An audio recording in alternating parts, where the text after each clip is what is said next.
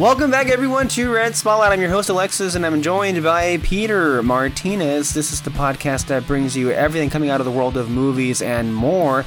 And on today's show, we will be discussing what we've been seeing lately in theaters, which includes the brand new Teenage Mutant Ninja Turtles animated film Mutant Mayhem, as well as a Studio Ghibli Fest that's been apparently going on all year long, unbeknownst to us, and we were able to catch one of them, and that would be Princess Mononoke from 1997.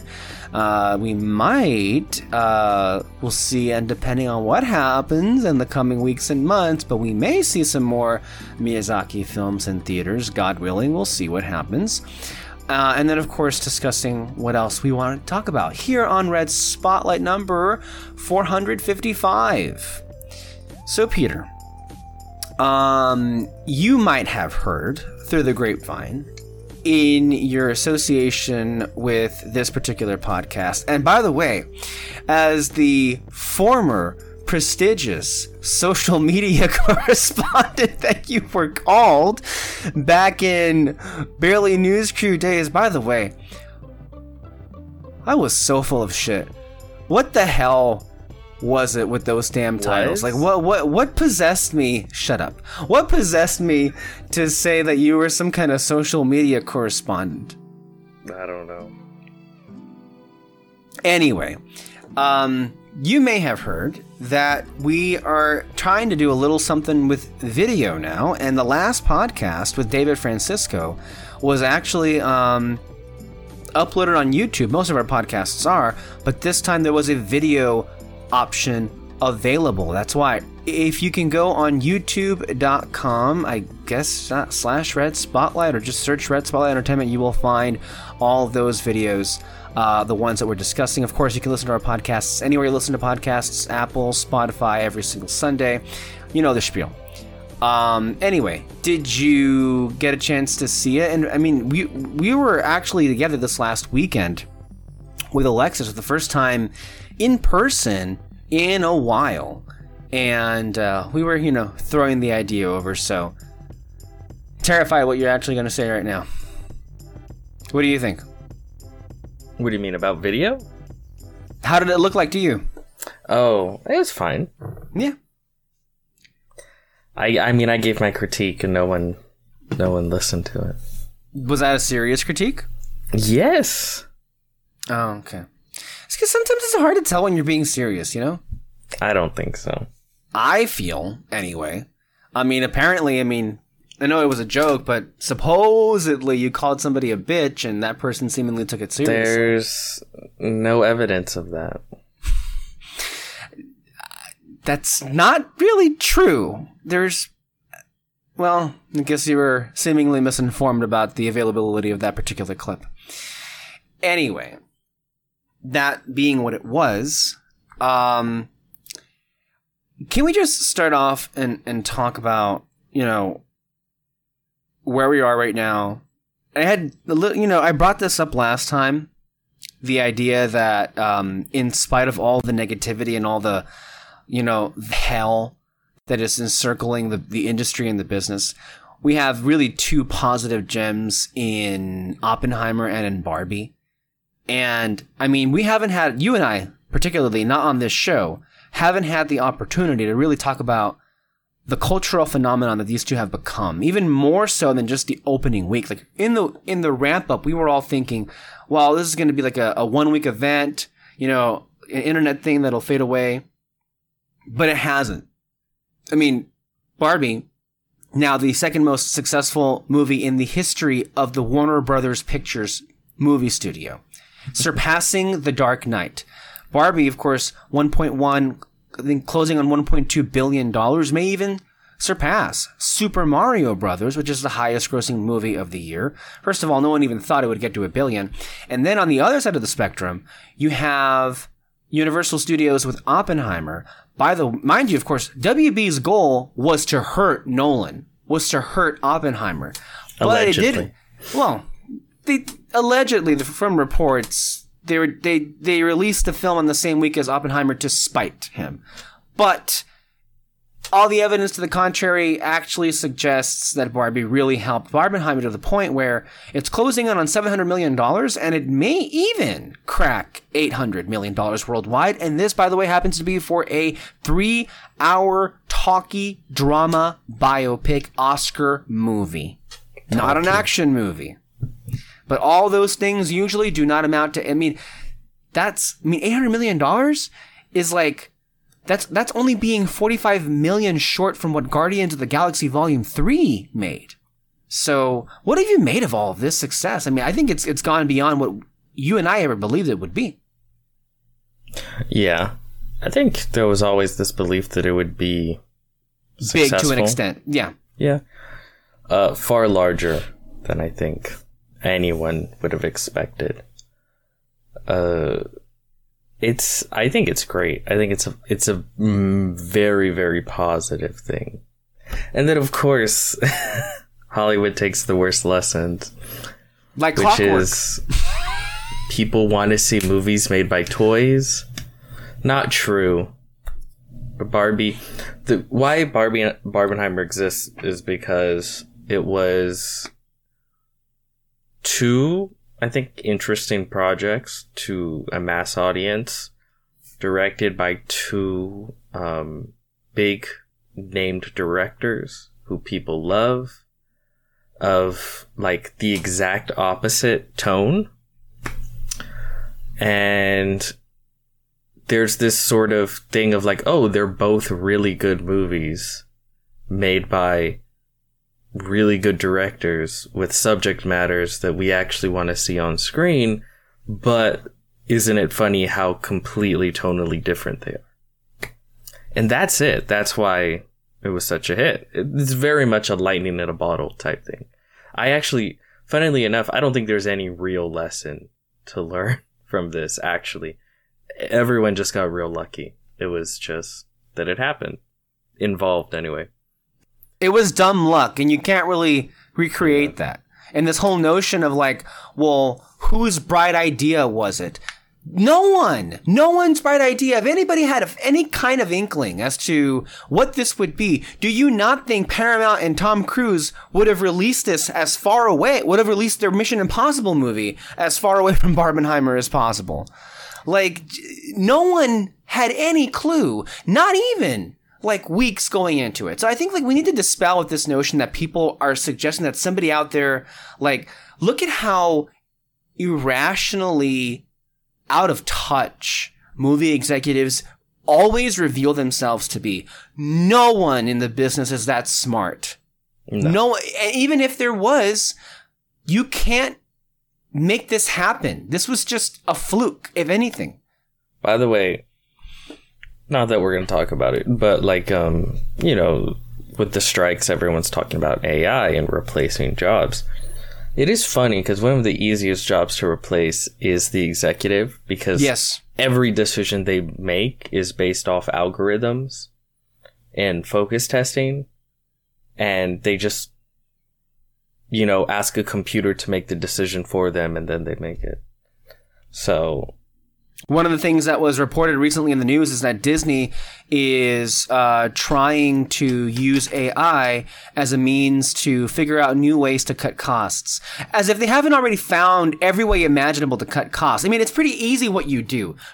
By the way, this flies in the face of any capitalistic notion. And of course, it flies in the face of what Americana is to these people. But the first thing you do, if you really want to cut costs, is cut your own freaking salaries. You don't need that. You don't need. I mean it. $27,000 a day is not something anybody should get. It's just it's unnecessary for somebody who's already a billionaire, like Bob Iger is, particularly at Disney. Also, number two, you want to cut costs. Bring down the costs of the production budgets. They're all ballooning out of control. Those are very simple ways to cut down costs. Another way, maybe phase out Disney Plus. We'll get to that in a minute. But the thing is this, they're so incapable of doing that. They look for any way imaginable to make sure the working person, the normal person at that company, bears the brunt of their incompetence and their stupidity. And what you were mentioning earlier before, just to be, and to give these executives their due, was at Mattel, they were like, wow, look at this Barbie movie. Now let's look at all of our catalog of best-selling toys that we've ever done, and let's go ahead and make movies on those. As if that was anywhere close to what made that movie what it was. Yeah. Any person that looks, that uses their heart to think about a movie instead of their cold, calculated mind can see that what made that movie special was Greta Gerwig. It is a Greta Gerwig movie. It is first and foremost before it is even anything else. It honestly, to me, it's considering what it is a bit mystifying to an extent how it happens to lend itself to be a commercial film. And maybe that speaks to the strength of Greta Gerwig, but still, it is an auteur film. It really is, in every sense of the way. And it's not something that can be replicated. Even if they do Barbie 2, without Greta Gerwig, what is the point? What are we doing here? And that doesn't even begin to mention all the other toys that are out there they're going to do. It's just a brain dead notion.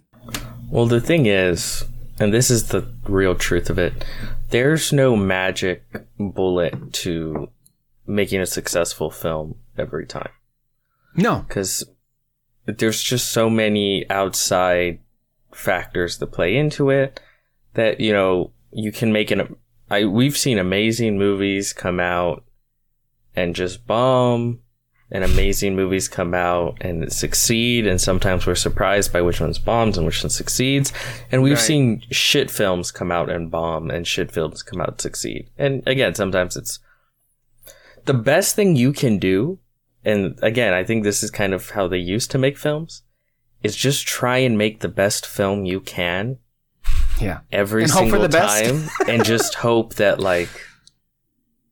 it'll connect, right? Yeah. And if it doesn't, there's still that possibility where it can make you money in the long run just by being a hit 10 years later. Like a cult classic, That's why I always say but they're executives. They focus on this quarter, What can it, they're not thinking about building a legacy in that way. For anybody who out there needs more explanation on this, look up Matt Damon on Hot Ones. He pretty much broke this down a few months or years ago as to what used to be there. But there is a bit of an issue with what you were pointing out, is that, the ancillary market, all the other money, there were other opportunities for movies to recoup their money if they had a very lackluster box office theatrical run. What they would normally be able to do was physical media, re-releases, even, of course, premium video on demand. But that all runs into the specter of streaming. And that's another thing. And, we've been alluding to this and even flat out saying it all year long this year, Peter, on our show. But we need to just go ahead. I know we moved away a little bit from Barbenheimer. Give me a minute. This needs to be addressed here about this streaming situation. Because a person that you and I often follow, who follows the movie industry, happens to be Grace Randolph. And just recently, we're her number one fans. She's, well, I wouldn't say that. Please don't mistake that. She recently caught up to you and me, which was basically putting the blunt or the brunt the brunt of her blame on Bob Iger.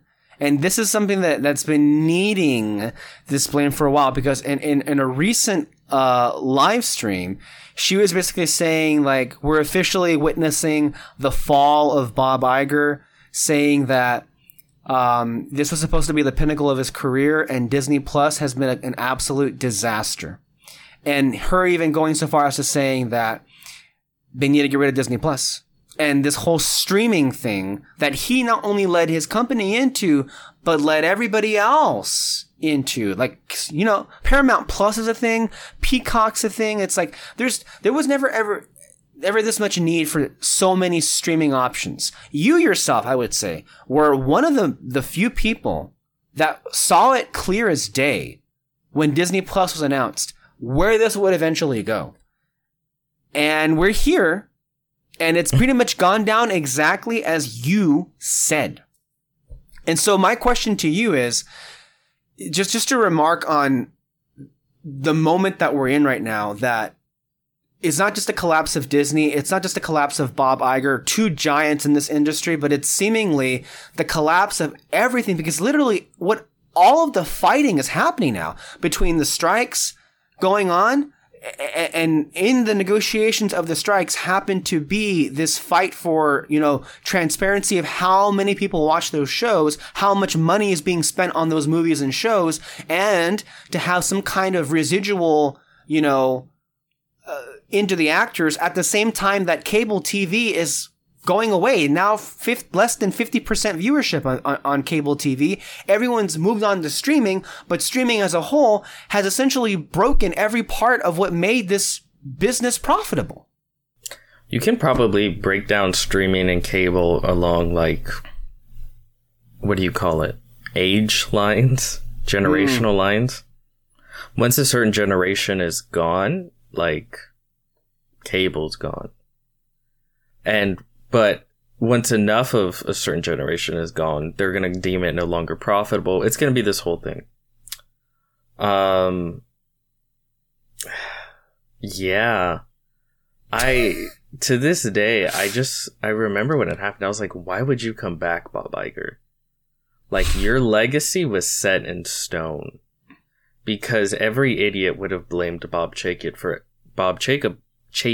every wrong thing that Bob Jacob for every wrong thing that happened. Bob Paycheck.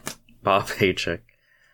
For every wrong thing that happened, even though he didn't do every wrong thing, he did a good amount. But a lot of it did come from Bob Iger. But there's these very rose tinted glasses on when it came to him. But now that he's back, people are like, oh yeah, he did make these mistakes too. You're not who I thought you were, basically. Yeah. But he never was. He never made good decisions. Well, okay, that's not true. He made good decisions, but he never made creatively good decisions. He's not like this master businessman or creative that's like, oh, he's so good at running this. He got lucky in that he was in charge of Disney, which had close to 70 years of nostalgia to play on people's minds. And he's like, well, let's just dig that grave up and parade around its corpse until people get tired of it. And he left right when people were getting tired of it. And I was like, oh, he's a mastermind. He's a genius. But then he left came right before COVID. Yes. But then he came back and it's like, no, your one trick pony is done and over with. What live action remake are you going to do now? And because you've spent the last decade focusing on kind of rehashing the previous, 70 decades? You don't have that built-in new, films and artistry to build off of. Because you look at, okay, The Lion King made $1 million. But you can't build off of it and make money on it forever the way the original Lion King did, Mm-hmm. It was a one and done situation. Same with The Little Mermaid. Same with all these live action remakes. Yeah, you get that money in the box office, but there's no staying power where you're making money on it decades after the way those originals were. And they don't have a lot of that going on right now. No, they don't, and I think he's seemingly going to just double down on that, and it's not going to work out in his favor. He's trying to hit Toy Story 5, and even the hardest core Toy Story fan is like, stop. And Moana live action, Frozen live action, Tangled live action. No one fucking wants that. Maybe Frozen, because for some reason, god damn, that's got a hold on little girls. But 10 years old this year. Frozen. 10th anniversary. I just don't. But that's what I mean, right? They're catching up.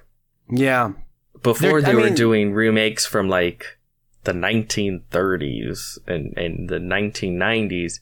Now they're 10 years ago. Are they going to do a Wreck-It Ralph live action? No, they can't.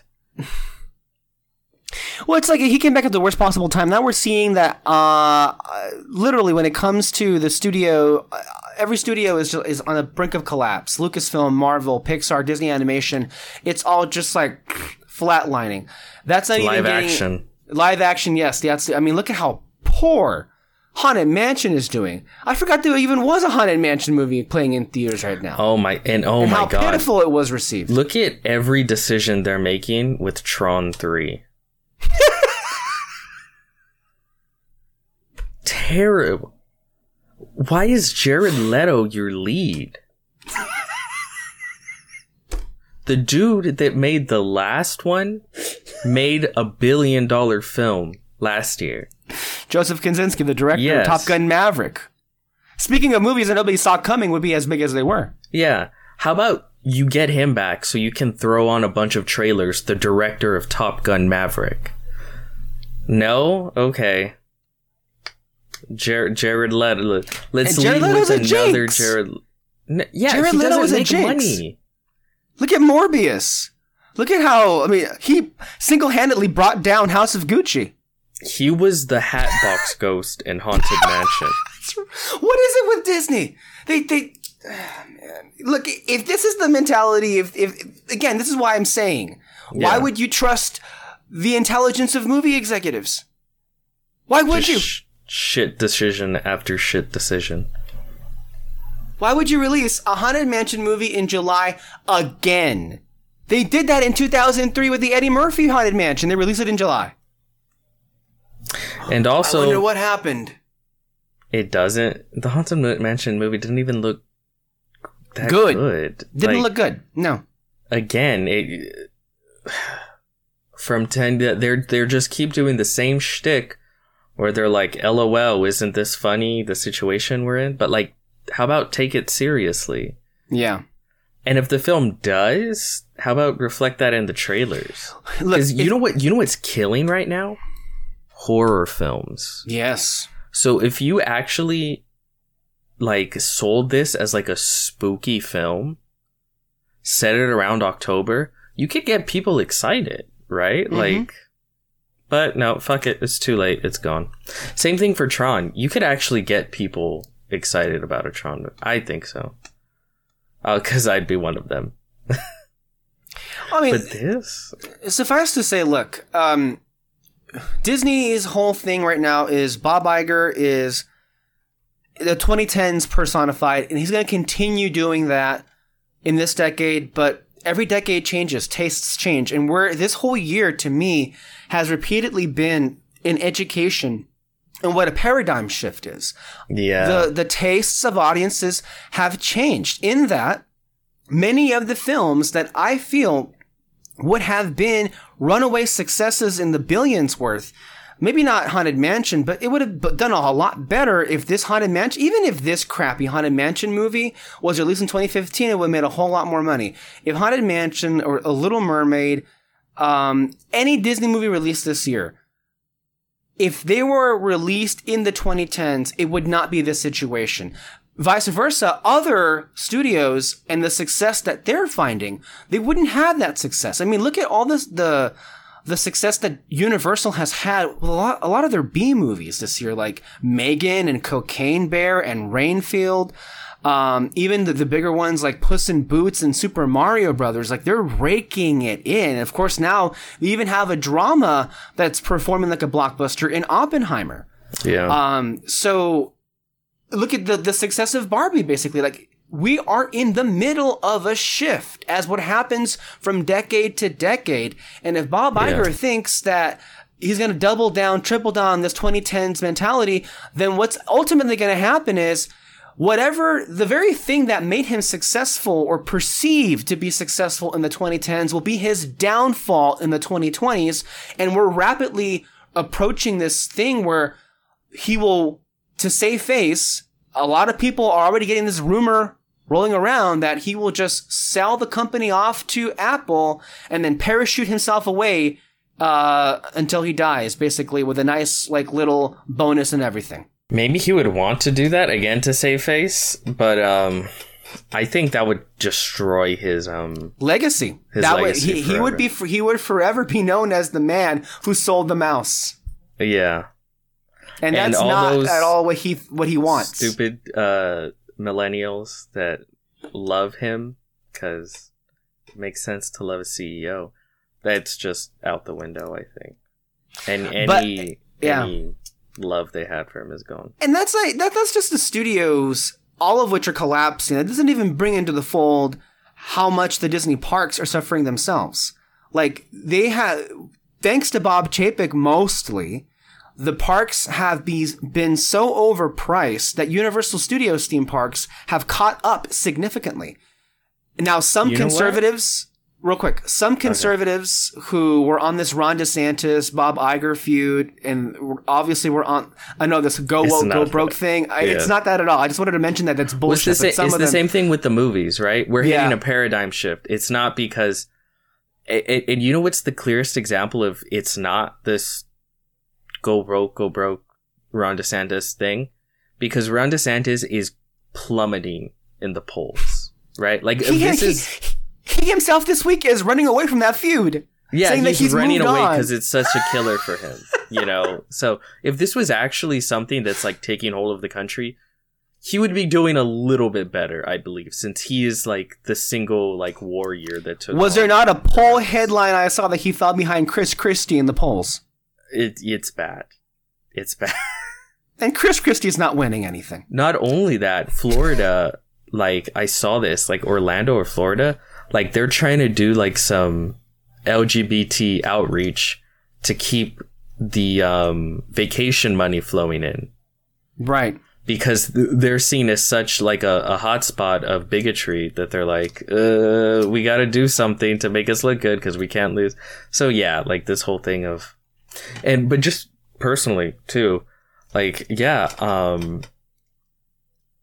I'd love to go to Disneyland and, you know, Universal, and, you know, theme parks are fun.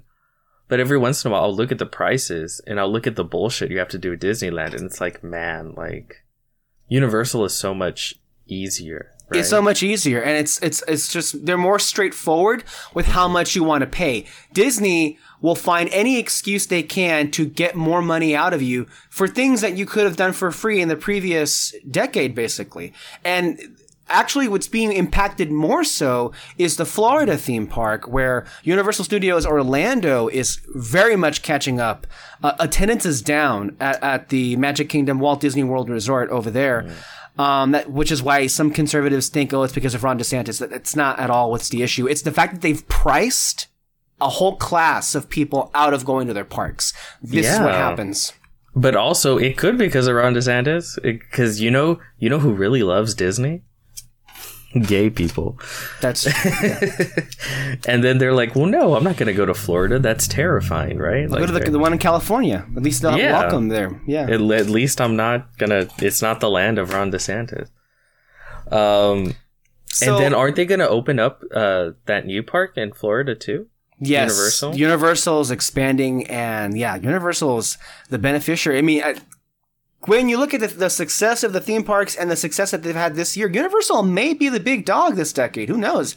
It's already shaping up to be that way anyway. But also, that again, another way in which Disney is suffering is Disney Plus. What do you do about that? That's the big thing I feel is like that's because Disney Plus in and of itself is a big reason for why Pixar, Disney Animation, and Marvel Studios are suffering in theaters. Yes. Like, and again, that was all Bob Iger.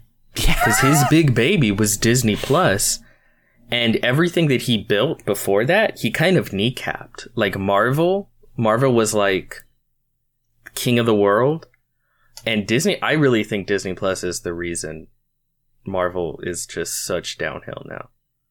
They really kneecapped them with like 5,000 shows and movies, nothing. Everything is just so scrambled, and you're never going to get audiences back. Each one is worse than the last. Yeah. In quality. It's just, no one saw Secret Invasion. And those that did didn't like it. They didn't like it. Like, aggressively didn't like it. Like, I have not seen a Marvel show take hits this bad since the days of Iron Fist. Remember that? Yeah. And I would even say, considering what I've heard, hell, maybe we were too hard on Scott Buck. Maybe he did on Iron Fist. Maybe that would be a better show than I will never say that. I'll tell you that. Well, not for Inhumans, but from what I've seen from Secret Invasion, it seems awful and abysmal. Not that Iron Fist wasn't, but you got Sam Jackson. I don't know. That's got to count for something. But yeah, Star Wars. Well, actually, Star Wars kind of helped it a little bit. For That's like what 2 years? Well, Mandalorian for the first 2 seasons, but like I discussed with David last time, and you noticed this yourself, something happened in Mandalorian season 3 where no one cared anymore. And the ones that tuned in, which a fair amount still tuned in, realized, wait a minute, this show went downhill. Although we would say it's the same as it ever was. Show. It's the same show. I actually do think it probably got worse. I actually do think there was better stuff in season, for sure, season 1, and then sprinkled in season 2. I think it's the real test. What's really going to be interesting is to see how Ahsoka does? Ahsoka does, yeah. And you know what? It might be helped out. That show might be helped out a lot by the fact that there's a strike. So there's not going to be the much in coming out, you know? So it might be helped a lot by that. But then, yeah, and then Pixar, man, they really kicked the legs out from under Pixar. Brutal. For one, the better films that they had these last 3 years, they put on streaming for free. Mm-hmm. Their best films. Their best films. Streaming. Yeah. And their inferior ones, they put in theaters. Like Lightyear was so big of a bomb, they fired the director from Pixar. That's crazy. And that was one of the originals. He was one of their very first people to work there at Pixar. So it's like, I mean, look, it's not exclusively because of Disney Plus, but Disney Plus did horrible harm to a lot of them. And so I guess what I want to ask you, Peter, is that what the fuck is the solution? I don't know. What is the future of Disney Plus? Like, why would you continue Disney Plus? Well, here's the thing. I don't know if you saw that too. All the streamers, I think, specifically Disney Plus, they're raising their prices again. Yes. And while also dialing back the amount of money they put into the services as far as like original programming, another aspect of deleting programming that's already there. Yeah. Or simply licensing it out because that'll make them a little bit extra money. Right. Right. And it's going to come down to that thing where feasibly, money wise, what's the point? Like, really, what's the point of keeping it? Especially if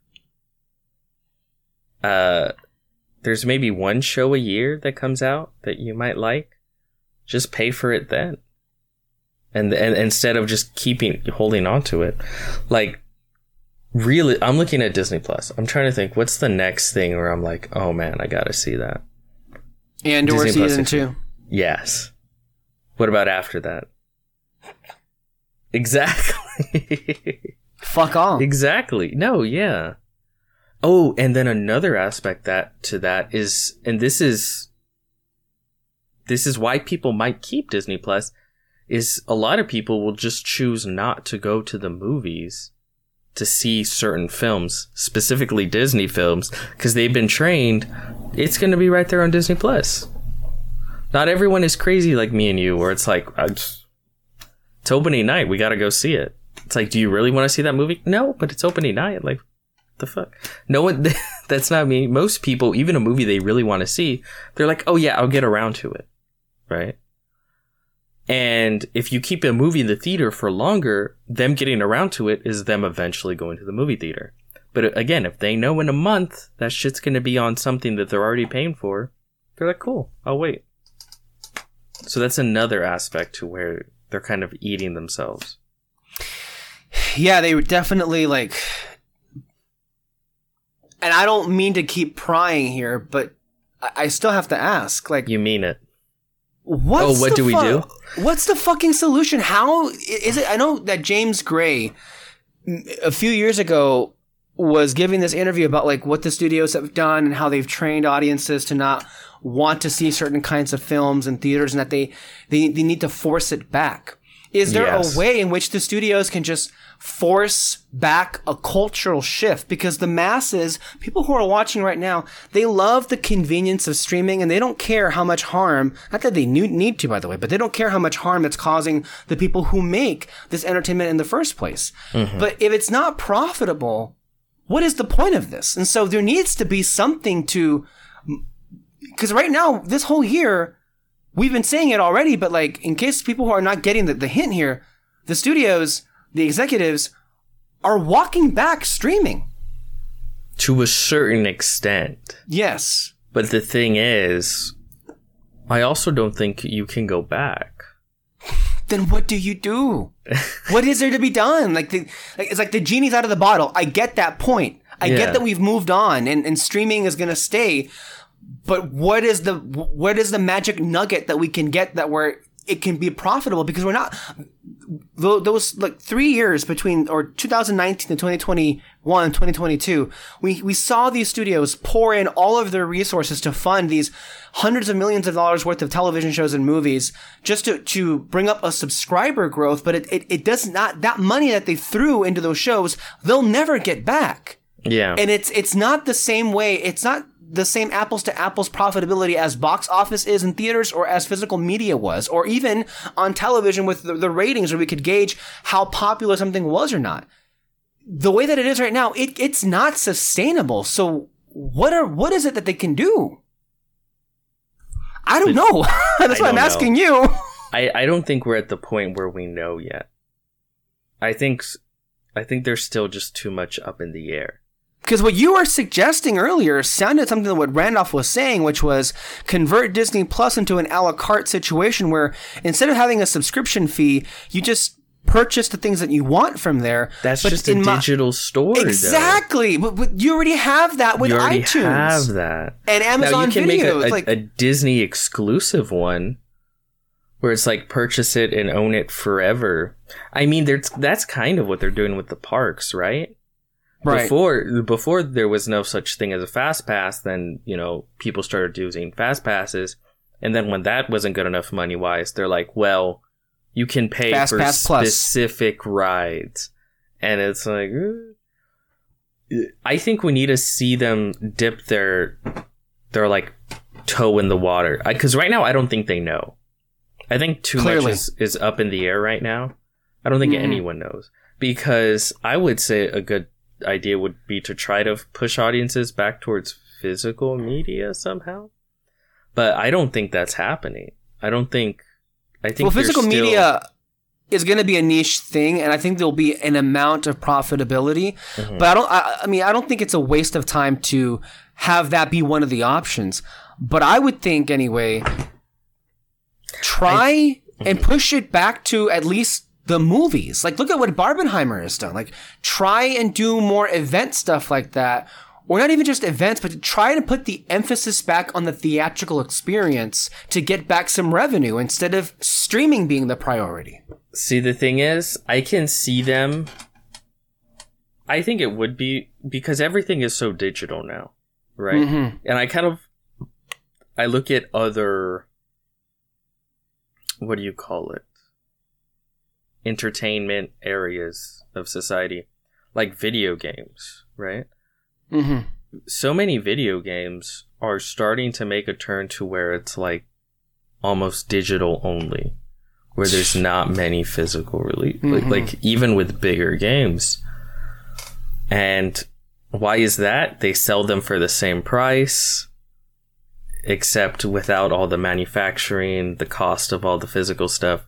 You make more money. And then also, if it disappears, you don't own it, so it can disappear.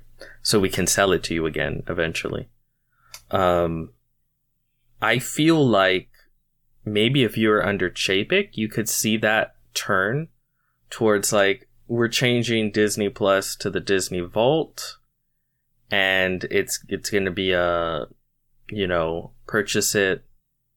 I think they would do it slow, though. I think they would start to say, like, hey, movies are going to come in and out and da-da-da-da-da.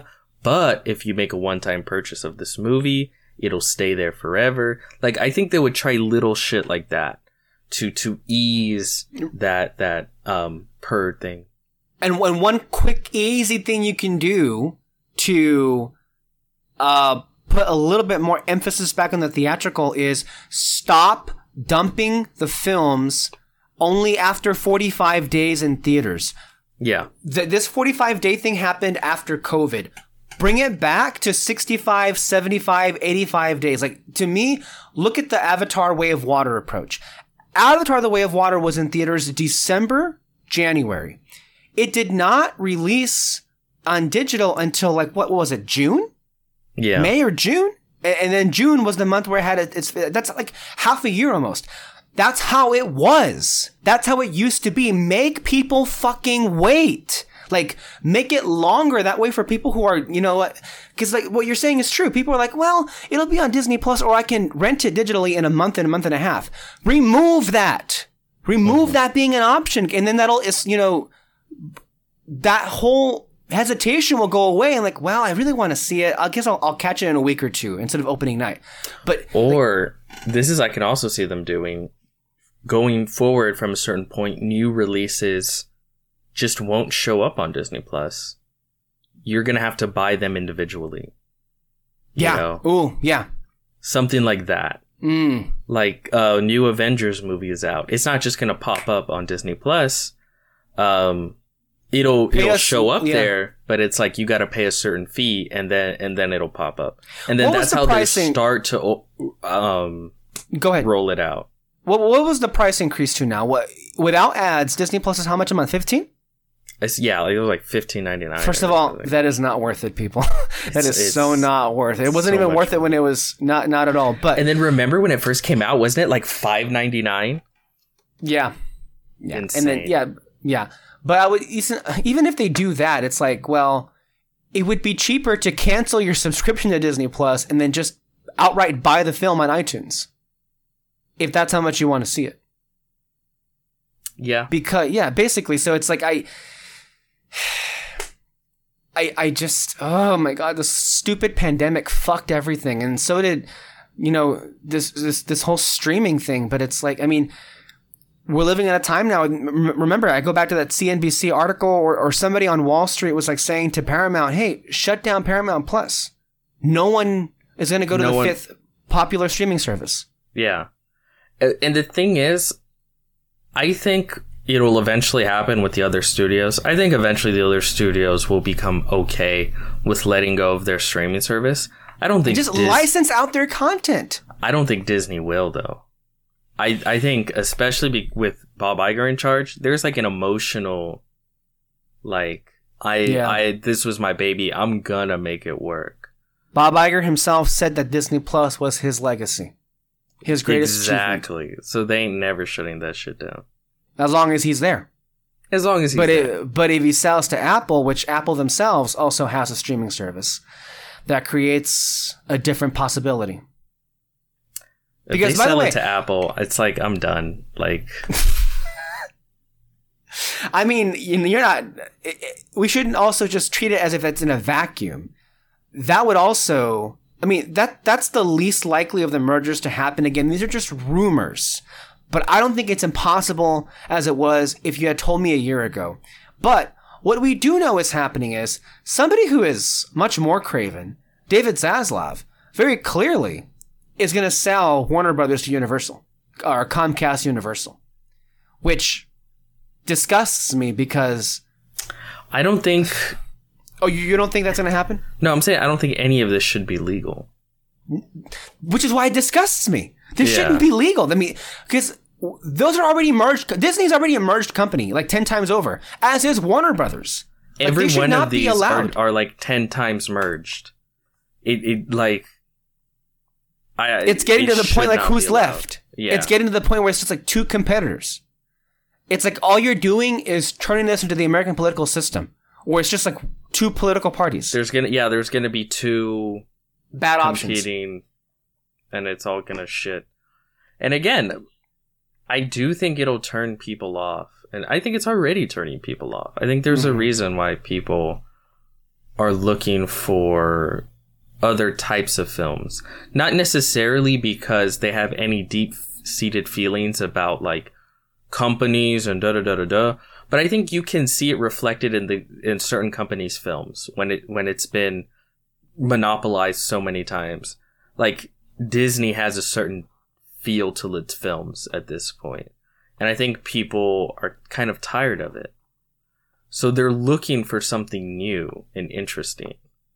That's why there's a love for Barbie and a love for Oppenheimer, and even smaller films that are coming out. Speaking of which, bringing things back to a bit more of positivity, man, both films really are that terrific, aren't they? Like you and I, we had Alexis over the weekend. We were watching Nope, and that was fun. Oh yeah, that's great.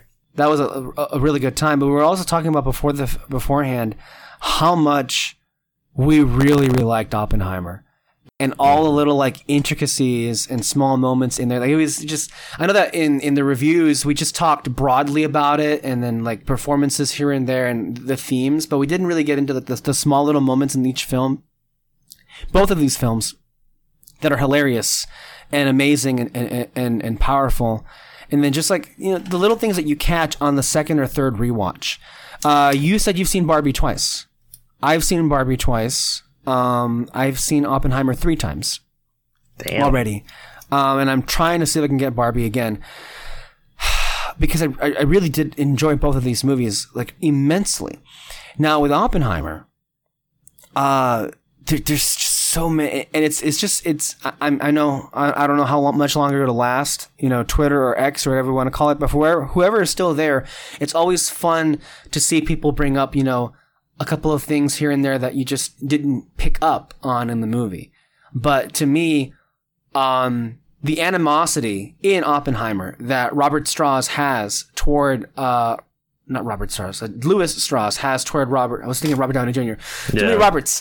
That RDJ's Louis Strauss has against Robert Oppenheimer, you get that immediately from the first scene that they're introduced to each other. They're like, literally, it's in the screenplay.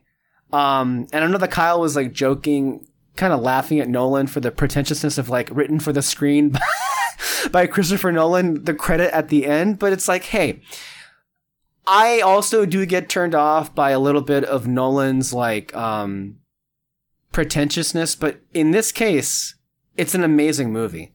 It really is. And when it's good, and when it's this good particularly, but there's just so much in it. Even smaller players that leave so much of an impact. Like, again, the third act, far and away, is my favorite part of the movie, and a big part of why it's the best, not just because of RDJ, not just because of Emily Blunt's amazing scene, which, by the way, I've been seeing some rekindling conversation about maybe she might squeak in there for a Best Supporting Actress nomination. If the film is so loved, she might get in there just by... And again, it depends on competition. Yeah. It depends on competition, but if there's not as much, she might get in there. But that doesn't mean that Emily Blunt wasn't great. She was great. And somebody also pointed out that like her character was the only one who was making sense the entire time. Like she was clearly the smartest person in the room, at least when it came to people. Emotionally. Yes, emotionally. By the way, just some things that I've noticed. I love how most of the times we cut to her, she has a drink in her hand. And how just like small little moments of not animosity, but just like, and maybe not even indifference, but there's a little bit of like callousness in the way that she treats her children sometimes. Like there's a sequence where she just like hands off the baby to Oppenheimer when they move into Los Alamos. Just like, here, take this away from me, while she's examining the house, which I thought was so fun. She even makes a joke one time to Chevalier, their friend, to like, do you want to adopt him? Which I thought was so funny. And then even more so is oftentimes that we cut back to her at home life, and there's always a baby freaking crying. Just losing its mind in the background somewhere. Yeah, like just like over the top crying too. And Oppenheimer's nowhere to be seen. Nope. Nowhere at all. But you know who really stood out for me on a third rewatch, though, and I'm glad other people are noticing this as well, who's also been an actor in a lot of stuff, but hasn't gotten too much notoriety. Jason Clarke. Yes. And Jason Clarke, who's was really great. And he, of course, he gets overshadowed by like Toby Kebbell and Andy Serkis, but he was great in Dawn of the Planet of the Apes a few years ago. He's great in everything, but in here, he plays, I forget the name of the character, but he plays a very well-known prosecutor. And I love when RDJ says that to Dane DeHaan, and he's like, ooh. He had picked this prosecutor, he's so good in that third act. Like, he shouldn't be forgotten about. Like, and also, I do wish, I know that the SAG does this in their award show, but I do wish that the Oscars would do a Best Acting Ensemble award. I know it may be redundant because they have Best Picture, but still, Best Ensemble Cast, like, this has an amazing ensemble. Like, one of the best ensembles I've seen. And so many, like, actors that, again, we joked about in our review, that come up for air every now and then, have a line, and they blink out of the movie. And then they go back. And it's always like, holy shit, you're in this movie? Never mind, you're gone. I'll see you in the credits. When Kenneth Branagh comes back in, I'm like, oh, I forgot you were in this movie. And he was in the one of the first scenes. Mm-hmm. So, and you know what? Alden Ehrenreich is very good in this too. I'm surprised, and I feel so bad that Solo turned out the way that it did, because he should have been getting more roles and more work than what he's been getting by now. Yeah, no, he's really good. I do wonder though. We haven't talked too much about Ludwig Göransson's score. I love it. Mm-hmm. Now I wonder, do you feel it can be a little overpowering at times? I guess would go also in tandem with sound design, but it's to a point. It's very Nolan, right? Like, yes. If you don't want a film where the score overpowers the rest of the film, don't go see a Christopher Nolan. Or the sound, period. Yeah, just everything but the dialogue, basically. Go ahead. No. That's just. Yeah. And that's for and then as far as like Barbie is concerned, so many wonderful small performances in there. That really just like, I mean, Simu Liu was great. Rhea Perlman playing an uncharacteristically nice character. For a change, I thought that was so funny. People were pointing out, like, oh my god, she's the mom from Matilda. And it's like, it's that generational thing, because it's like, she's Carla from Cheers. Yeah. That's her signature role. Yeah. But then you see all these people going like, oh my god, it's the mom from Matilda. That's pretty funny. Rhea Perlman also, hilariously enough, this is kind of random, she also had a role on Bad Batch these last 2 seasons. I know. Okay. Yeah, that's also something that's out there. But speaking of Barbie, you had talked about this when we were, talking about the movie, about what song they were going to pick to submit for original song. And like, you know what? In retrospect, it might be a tougher decision to see which one they're going to go with. I still feel, how can you not submit I'm Just Ken? That clearly is like, that is a full-blown musical number. How do you not submit that one? But the more I'm thinking about it, I know you talked about like Dua Lipa or Lizzo, but I'm thinking... I didn't say Lizzo. I said Dua Lipa. You said Dua Lipa, okay. Are you like a Lizzo hater now? No. It's like, just I didn't say Lizzo. No, I never thought that song would be picked. Okay. Don't put that on me. What about Billie Eilish though? She absolutely could be, yeah.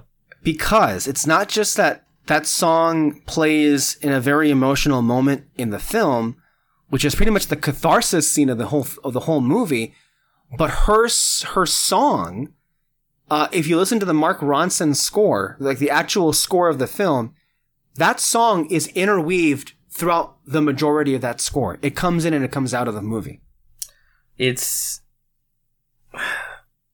as much as I would like it to be, I'm Just Ken, it's probably going to be a toss-up between Dance the Night and... by Dua Lipa, which is an amazing song. It's a great freaking...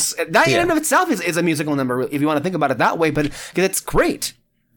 It's between that one and Billy's song. Well, because they're the pop stars, right? They're the pop stars, and they usually get precedent when it comes to... because like this last year we had what? We it's had off several the charts, right? Yeah. Yeah, I get it. But I would at least think... and I know...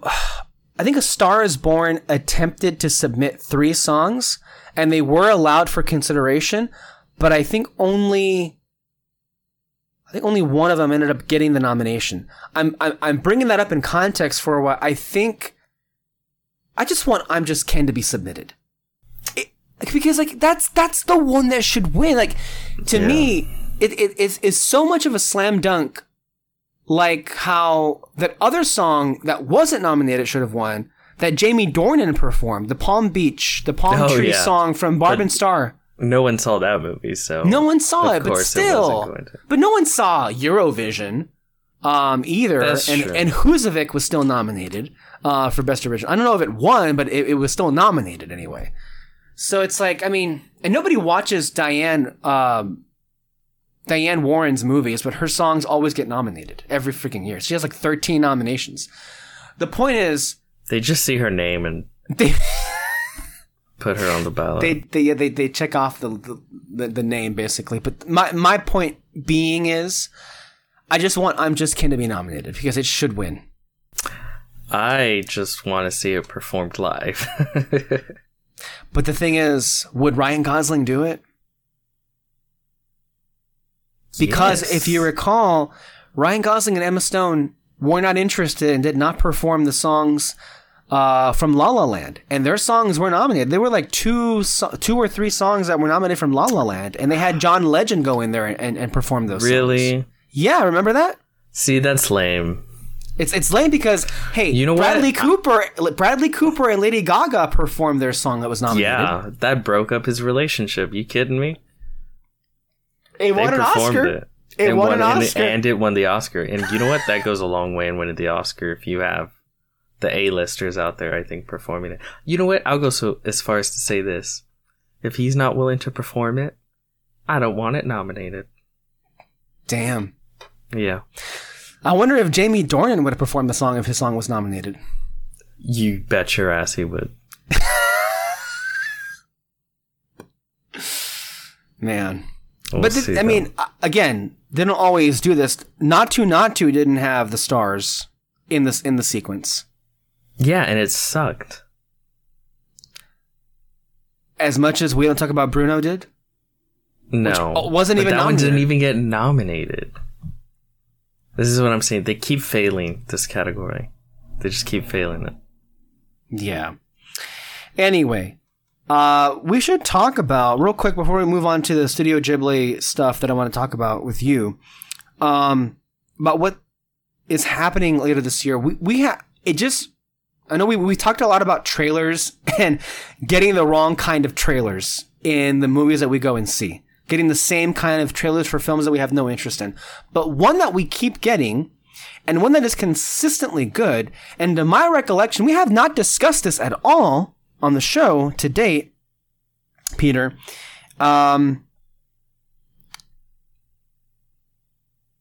Killers of the Flower Moon. We have not talked about the trailer. About it? Are you sure? I feel like I've talked about it.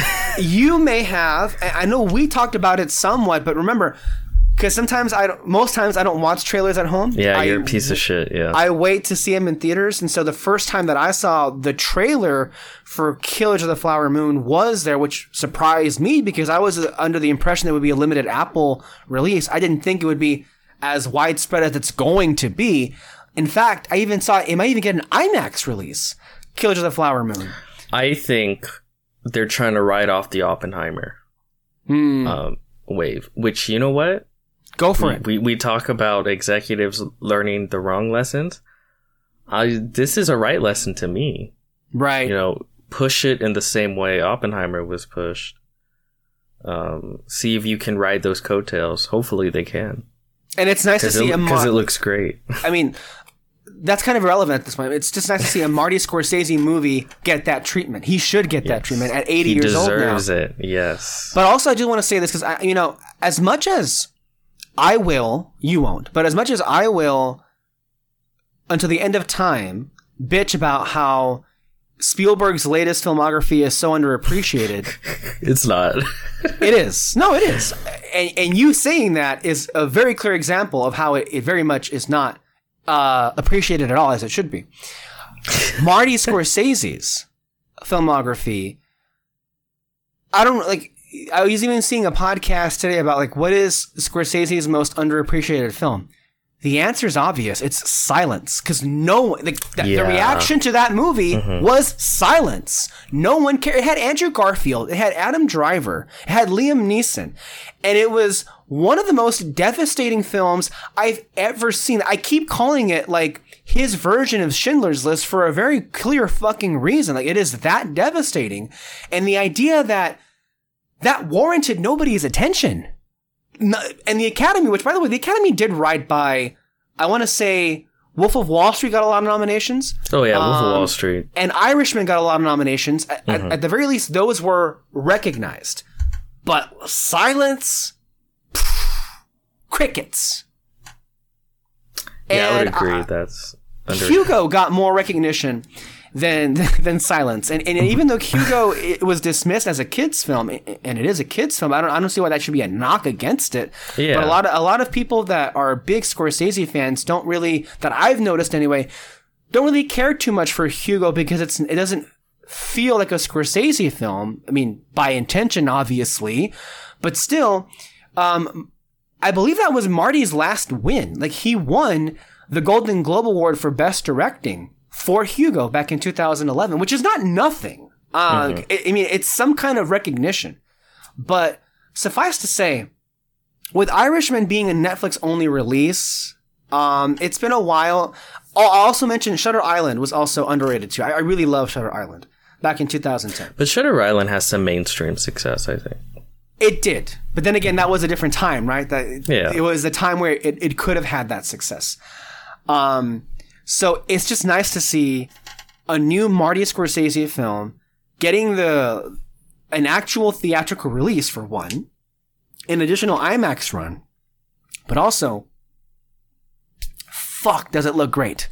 It looks great, yeah. That's a trailer I don't get tired of seeing.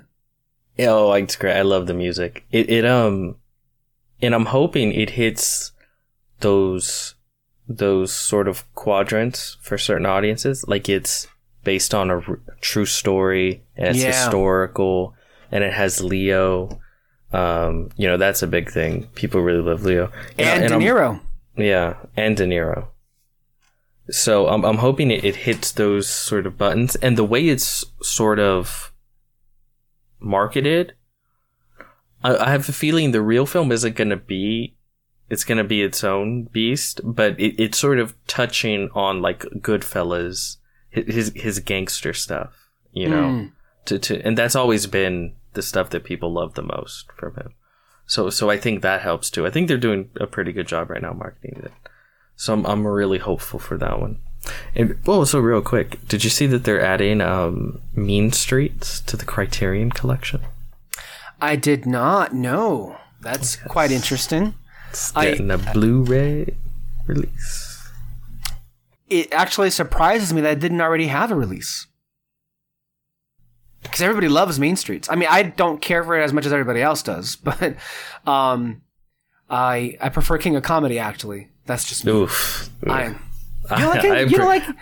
I prefer the Joker. Oh, come on. Don't let Look, part of the reason why Joker turns me off so much is because it's just a King of Comedy remake. And it's a combo of King of Comedy and Taxi Driver. And it's such a worse version.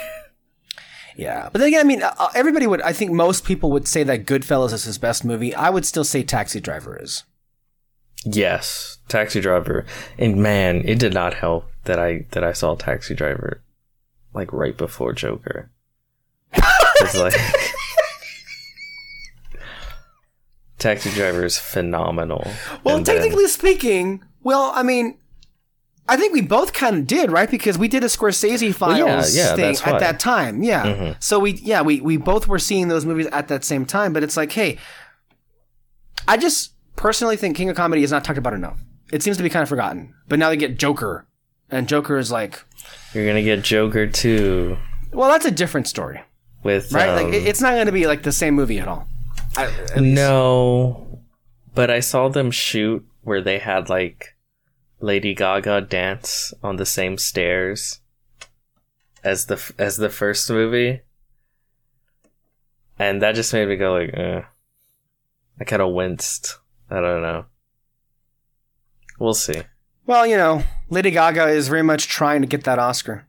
I mean, she already gotten it yet? No, she got that for a song, but she hasn't gotten the acting Oscar. She wants that one really bad. Selfish. I mean, she already is an Academy Award winner, but she wants it to be for acting. I'm surprised she don't got that EGOT. She will, at some point. But I figured she'd move on to the next letter. But she's still looking at that Oscar. No, it seems to be what she wants to do right now. But De Niro and Leo look amazing in that trailer. Everything about it, the production design, the cinematography. Again, like, to me, I hope the best for it, like I do to perform at awards like I do for a Spielberg film. But like Spielberg, although Marty is always seen as a bit more respected than Spielberg. Spielberg is dismissed in a lot of ways, as you yourself just did a few minutes ago. But you know what? I feel like that's not true when you actually get down to the numbers. I feel like which numbers? Oscars. Oh, really? Okay. Well, that's true, because I think Marty only won one time, right? Yes. For The Departed. Yes. Or Aviator. Was it Aviator or The Departed? I think it was The Departed. Okay. It was The Departed, yeah. Which by the way, I love that. I mean, The Departed is a comedy. I love it so much. Like, I may get in trouble saying it that I kind of like it better than Goodfellas, but I like Goodfellas a lot. But The Departed has freaking Jack Nicholson in like what was his last great role, basically. Yeah, he retired to the Lakers courtside seats. Yeah, it'd be nice to get him out of retirement for one more movie. I think he's too happy doing nothing. Probably so. But you were saying about, Scorsese has less, for sure. I think if you break down the nominations and the wins, Scorsese has less than Spielberg. No, that's true. That's true. So. But I guess the comparison I was making is that in both of their late stage careers, they definitely have this thing of being taken for granted.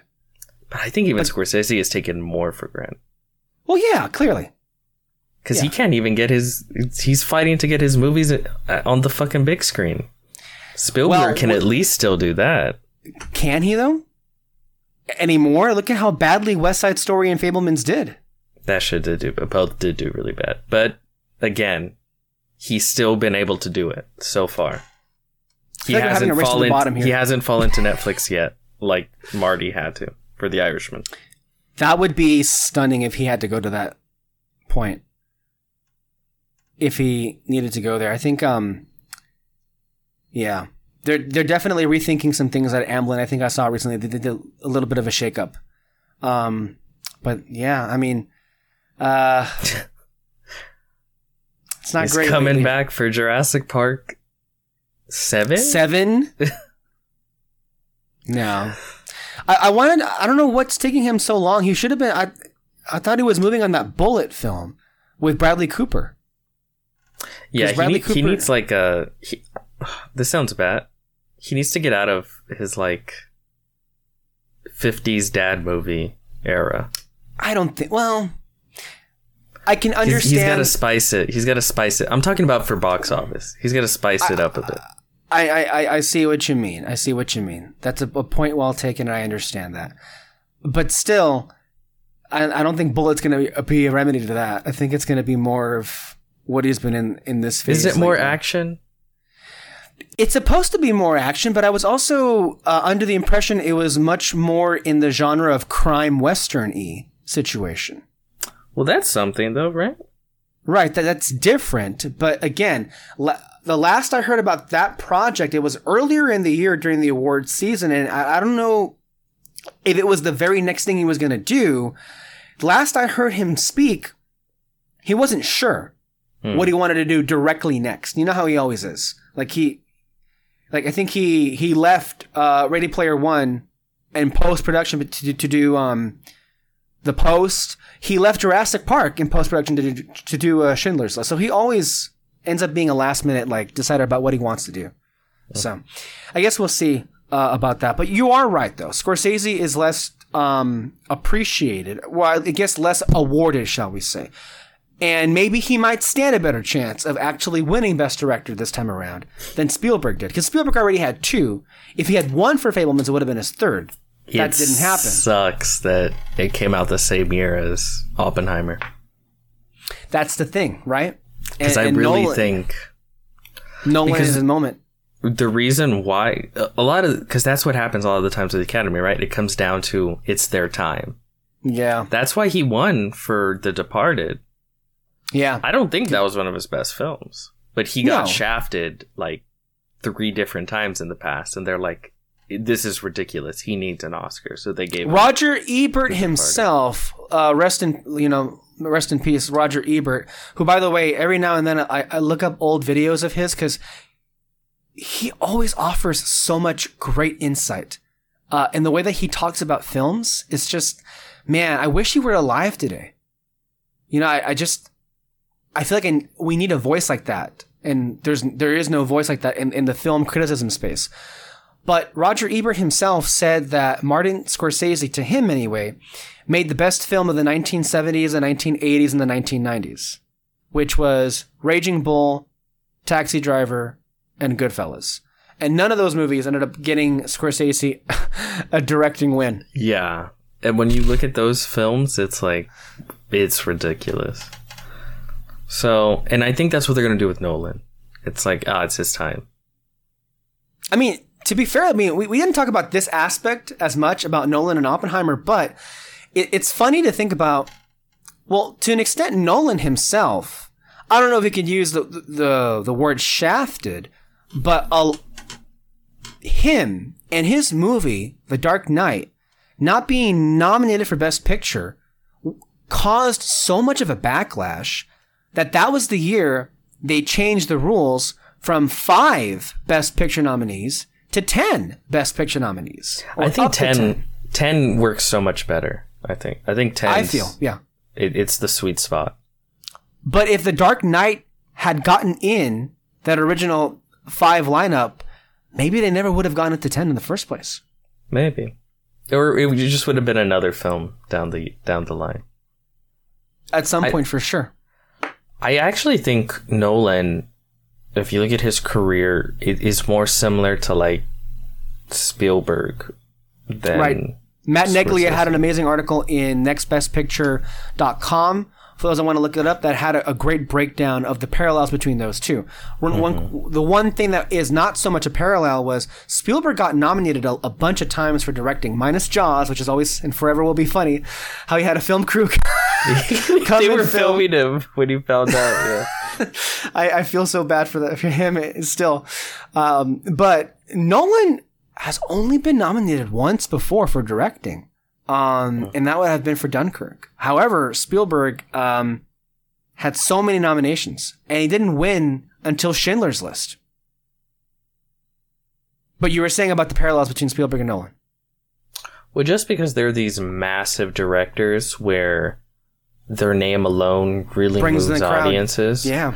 And they'll do different types of movies. So they'll do big blockbusters, and they'll do period biopic type films. Mm-hmm. Nolan's done, back and forth between, the whole one for them, one for me.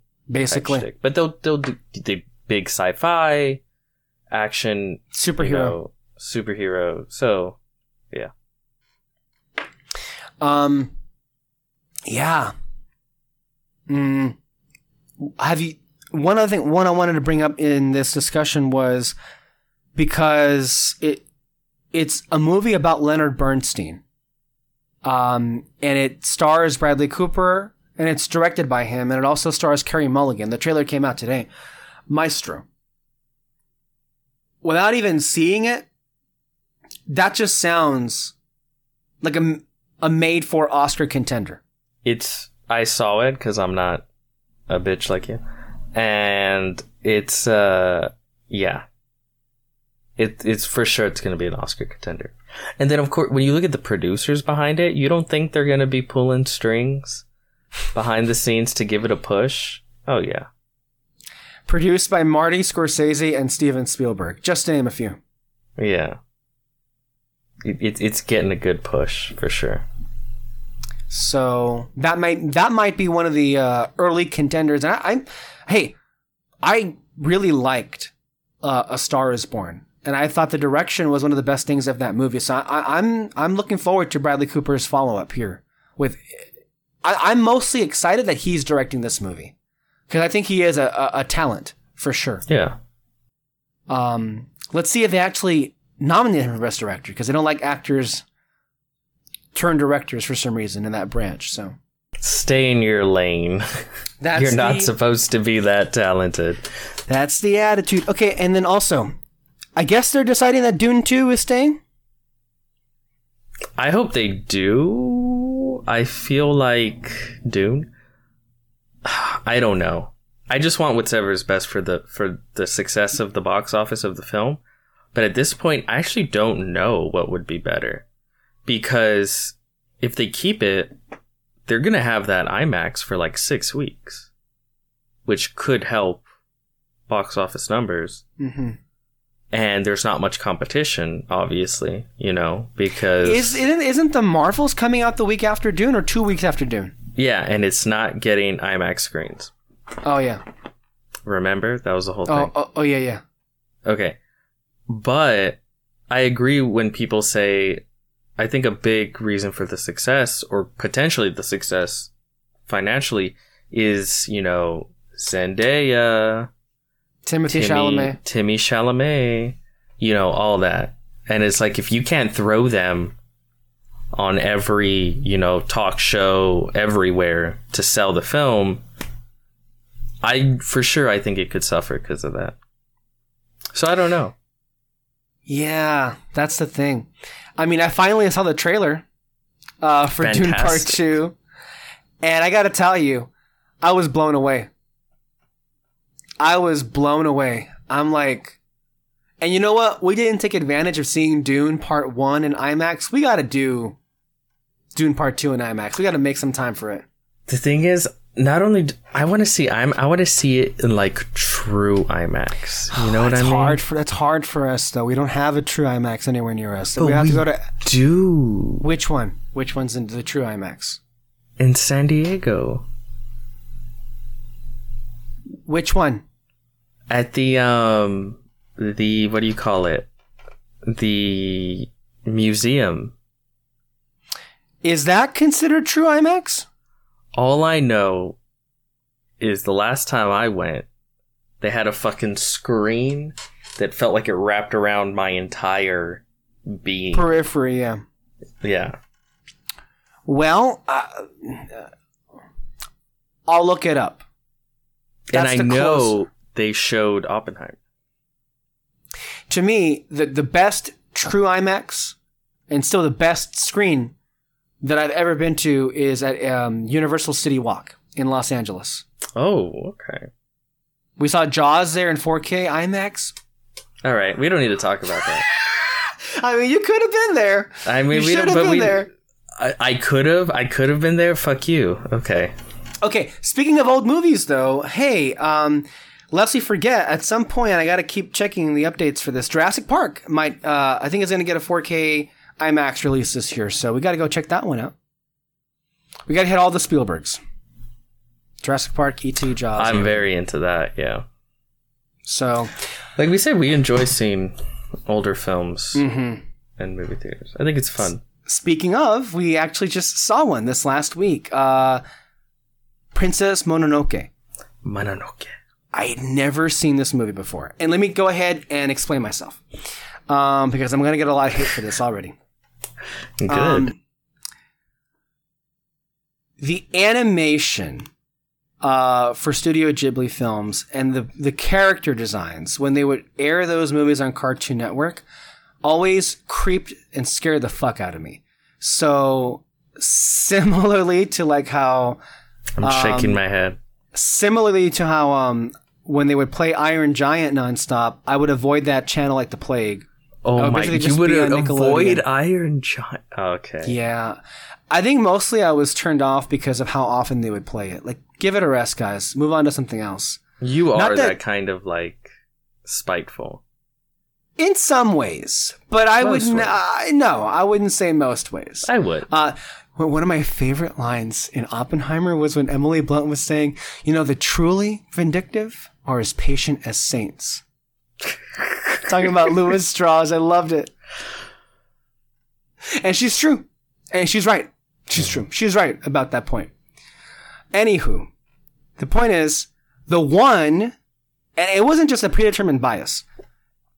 I saw Spirited Away on Cartoon Network, and it was amazing, but it also scared me, and it also depressed me. So right. I just was like, I think I'm going to go ahead and just stick to something else if these movies are going to be playing. But I never for a second, especially as I grew older, took for granted the amazing artistry that is Hayao Miyazaki, or because I know anime. I know a quite bit of anime, and I know that is very much a respectable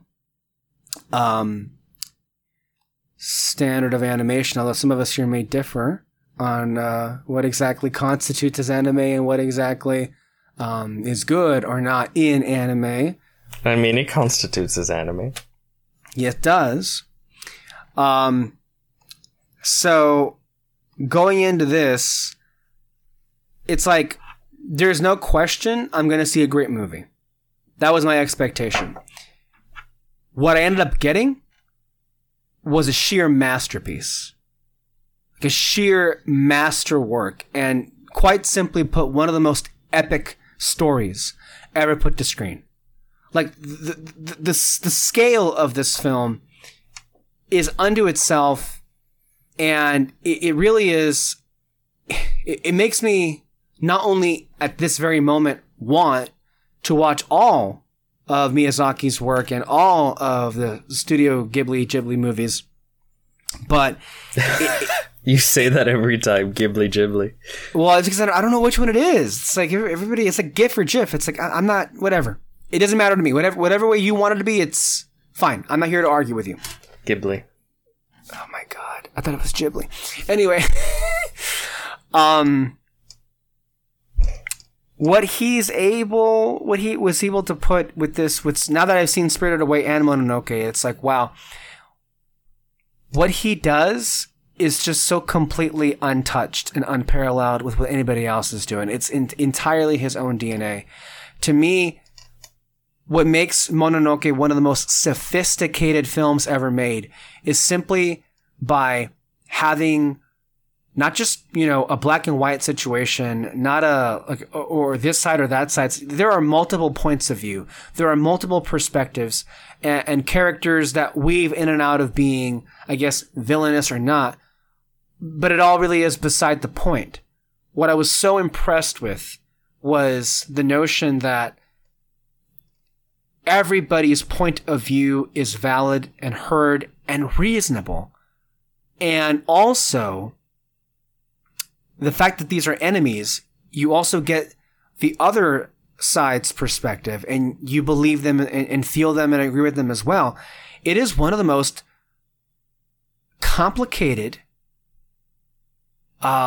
and also just politically conflicting films I've ever seen.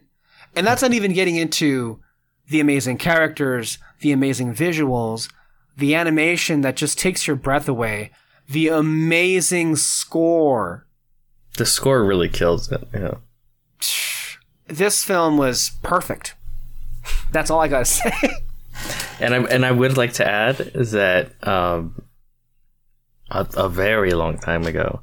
I had bought him the Blu-ray. No, for not Princess a very long time ago. Not a very long time ago. You bought that for me 2022. How does that constitute as a very long time ago? I've got the damn receipts, bitch. It was December 2022. Okay? And you know what? You want to throw around these, like, bullshit, I guess, like, points as to, like, oh, well, you know what?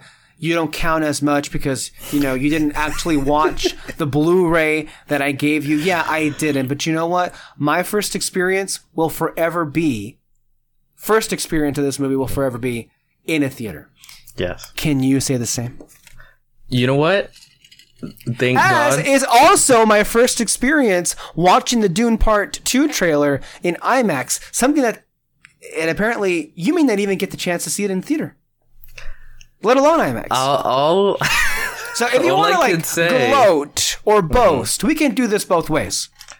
All I can say is thank God for Ghibli Fest, because you probably would have gone to your grave without seeing Princess Mononoke. I'll just say that. Speaking of Ghibli Fest, I don't want to move off of the movie just quickly, but they're showing Porco Rosso. Yes. This Sunday. And I think that's a sort of underrated, one of his underrated ones. Because that's not the one you hear when people talk about. No. You hear, and maybe you don't hear, you hear the later ones, like Howl's Moving Castle, Princess Mononoke, Wind Rises. Spirited Away, even The Wind Rises, and like Nausicaa, his first masterpiece. But Porco Rosso is kind of tucked in there. Yeah. But I really enjoy it. I think it's slept on, so to speak.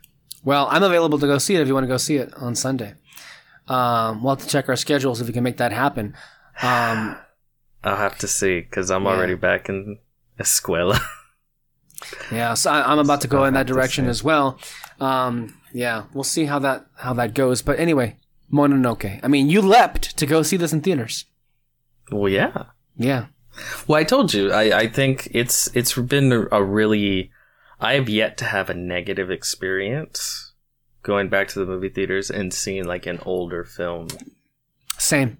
Like every single time we've done it, it's like, oh, this is awesome. Every time we did it. Yeah.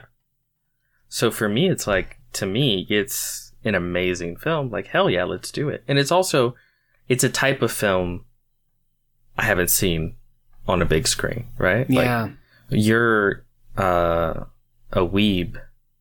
So, like, you've seen anime on the big screen. As a matter of fact, a year ago this week, Julio, David, and I saw Dragon Ball Super Superhero. My point exactly. Yeah. But it's like, now you have the opportunity to see a good anime film. And says the person that's never seen Dragon Ball. And will never see Dragon Ball. I've seen it, like, in passing as I'm changing the channel. I don't qualify that as viewing. Oh, yeah. Whatever. Yeah. Point being, it's also a unique type of film that I don't think we've seen in the theater again. So, yeah. Of course I jumped to it. And it was great. And you know what? I actually haven't seen... Because when I saw them... And I guess I found out this is like a big thing amongst your people, the anime viewers, is to see it in the original, watch it dubbed. Oh, dude, I don't even... Original subtitles, or to watch it dubbed. And like, because before I started, I was like, well, which one should I do? Uh-huh. And I kept going back and forth, and I noticed... there was some like big changes in the dialogue from watching the subtitles to it dubbed. Like, some of it was different, but a lot of it was some of it was the same, but a lot of it was different. It's like the same, getting at the same point, but like a little word can change everything to me in a movie. I'm with you 100%. As a matter of fact, you bring this up when I'm right now. I'm watching for the first time Dragon Ball Z Kai. Now you might think like, wait a minute, for the first time, like you've already seen Dragon Ball Z. Well, there's two different versions of the show. There's the original broadcast there's several versions of the show. In the West, in English, there's two versions. There's Dragon Ball. Oh my God! There's Dragon Ball. It's literally like a Star Wars special edition situation. Honestly, with this, there's the original broadcast version of Dragon Ball Z. And then there is Dragon Ball Z Kai, which was a truncated version where they enhanced some of the animation, they cleaned it up a little bit, brought it to high definition, but the biggest change is the script. A lot of the script itself was changed to feel more like the Japanese version, because in the original broadcast Dragon Ball Z days, there was that divide of, a lot of liberties that were taken as far as characterization is concerned. In the West, as it was compared to Japan, like Akira Toriyama always complained that he felt that his main character Goku was portrayed as too much of a hero, like too much of a heroic symbol, and less of the stupid, cocky, fighter that he preferred it to be in his manga and then later on in the anime. So when they did Dragon Ball Z Kai, they made conscientious efforts to make it as close to the Japanese version as possible. And again, for those that don't want to see the subtitled version, they have that version. So that's kind of like a long explanation of just how... And yes, even when Superhero came out in theaters last year, they had subbed versions, they had dubbed versions. I even saw that for Porco Rosso, I think it's on Sunday and it's on Tuesday, one is English dubbed and one is subbed. Okay. Well, that actually brings it back to the point I was making originally, which was when I saw them originally, I just went with subbed. Did you? Because I'm like, yes. Because I'm like, let me see it in like, I don't know, the purest form, like what it was when it was made. So I watched all of them with subtitles. So that was the first time I watched, what do you call it? Princess Mononoke with the English subtitles. Oh, this right now? Yes. Really? Interesting. Okay. I originally saw it in its original Japanese with the subtitles, but when we saw it at the movie theaters, that was the first time I saw it with all the English voice acting. And if you actually see, especially with some of the later films, they get like big names actors to do the dubbing. Which to me, and again, a voice actor can change the way you feel about a character. A character, yeah. Even if it's the exact same script, a voice actor can change everything. Yeah. But the thing is, it's not the same script. It very much, there are a few lines here and there that are like the same, but they do change a lot of stuff. And when I first started doing it, I swear to you, I had it like on my laptop. I don't know what's wrong with my brain.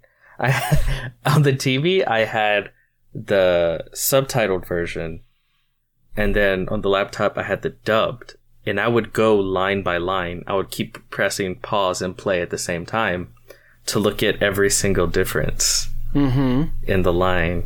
And I think it was when I was watching Porco Rosso. And then I was like, oh, wow. Like, I don't know. It was just fascinating how like little lines change stuff. So yeah, I don't know. It's interesting. I believe they got what's his name to voice Porco Rosso. The original Batman himself, Keaton, Michael Keaton. Yeah, that's interesting. Yeah.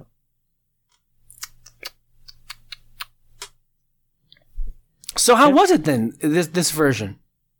I enjoyed it. Obviously, it's still great, right? But there's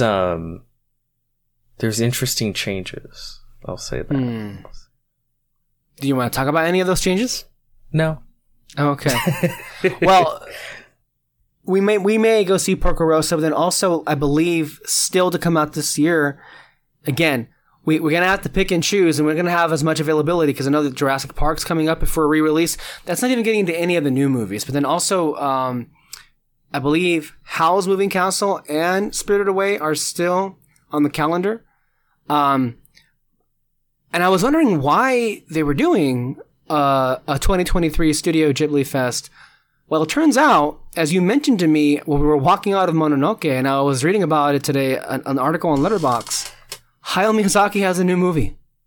Yeah. Only there's no trailer, there are no images that have come out of it. It's already playing in the Japanese market. But I believe it's called The Boy and the Heron. The reactions that I read on the Letterboxd article were spectacular. So that's exciting. But it's just plain old exciting to see that for the first time in 10 years, there's a new Hayao Miyazaki movie. And then also, it's kind of awesome how his name alone, like, you would think that a film that has no, promotional campaign would just not exist. Well, the audiences are showing up in Japan. Yeah. And honestly, I think that's awesome. I think it's going to be really interesting to see stateside, right? Because I think provided we get it. Well, when we get it. Mm-hmm. But since his last film, right? I think there's just been such a massive cultural shift.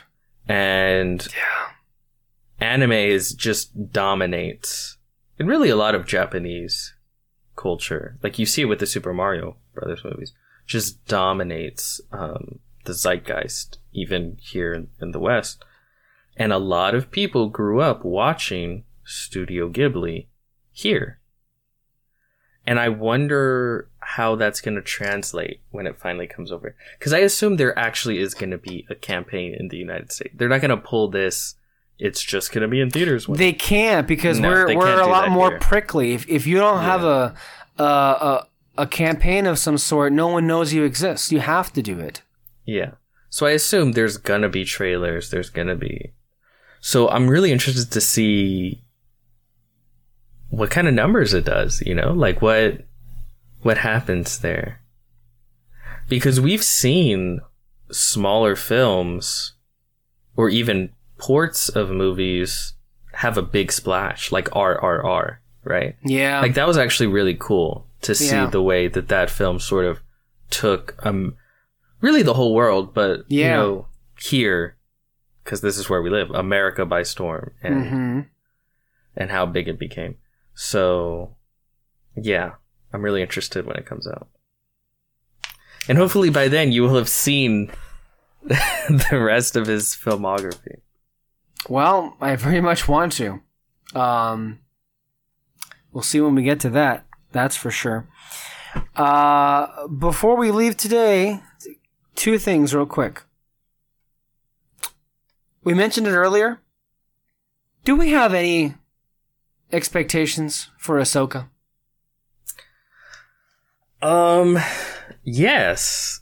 They're not great expectations, but I do have an expectation of what I think it's gonna be. What is it gonna be? Tell me. It's to me, it's gonna feel like Rebels,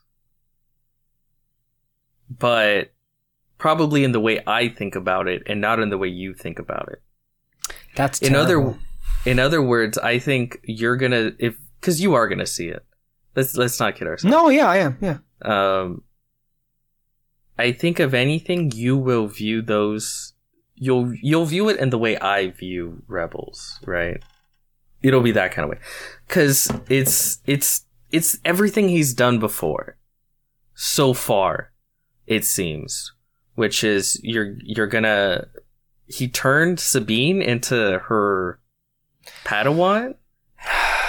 Which again, it goes back to that whole thing of where I say, like, when you don't know what to do with a character, put a lightsaber in their hand, and then Star Wars fans immediately consider that interesting. And see, that's just one angle to hate that. The angle that I come from is this J.J. Abrams and seemingly also Dave Filoni mentality of like, oh, this happened all along. You just didn't know it. You just didn't see it. Yeah. And then also, doesn't Sabine have connections? Why is she training her when she told a baby to get fucked in The Mandalorian? I still think that was such a weird moment. To me, that's so out of character. I agree with you. It is very out of character. That's why none of us. That's why I haven't enjoyed Rosario Dawson's portrayal of it. And to be honest with you, based on the trailers that I've seen, these actors that have been brought in to play characters that I know and love from the animated show, none of them have really appealed to me. I feel like I'm going to be taken out of the show quite often. See, that's funny because I'm in such a different boat, and that I don't care about these characters. Yeah, especially what's his name, Ezra. Mm-hmm. You have this weird thing where you called Taylor, I forget what Taylor something, that the voice actor from Ezra, you pretty much like trashed him. Whoa. And his ability to voice. No, you did. You said you make it personal. No, you said he wasn't a great voice actor. Like, you basically trashed his entire performance, and we have the freaking tapes. So if you want to go back and listen to what your words were, says the person that forgets calling somebody a bitch when, we're on a show with them. So I wouldn't put your recollection. I call you a bitch every show. My point is... I wasn't saying me. Okay, whatever. I was saying other people. The point is... see, this is the thing. You always twist my words. I come in, I just make light critiques of an actor and be like, hey, I don't really like his voice acting that much. And then you're like, you make it seem like I'm calling for his head personally. Not even like the character, but the human being behind the voice. Like, I didn't mean to suggest that's what you said. I remember you just saying he was a terrible voice actor. That performance was not good, but my issue isn't even the performance. My issue is mostly with the character. Part of your issue was you had many issues. Don't you remember you had a notebook full of issues? I think I remember better. So it's like it wasn't just one issue. There were several issues. You weren't even listening to me half the time. You were seeing red when we were discussing it. Okay. I was listening to everything you were saying, and I agreed with basically none of it.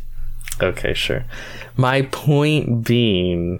This was 2017. I do not have the issues that you have as far as the characters and new people portraying them, because I don't got much, I don't know what the fuck you call it, nostalgia or care for them. You hold no love for these characters to begin with, so it's not going to bother you if it's not, it doesn't feel like them. Like, the only one was Ahsoka. Yeah, but even to me, it's like she's like, honestly, every time she opens her mouth, it just feels like I'm watching an imposter. Yeah, but that's the way it felt for me when I would watch her in Rebels, so it fits perfectly. She hasn't been an interesting character since the Clone Wars. Sorry to break it to you.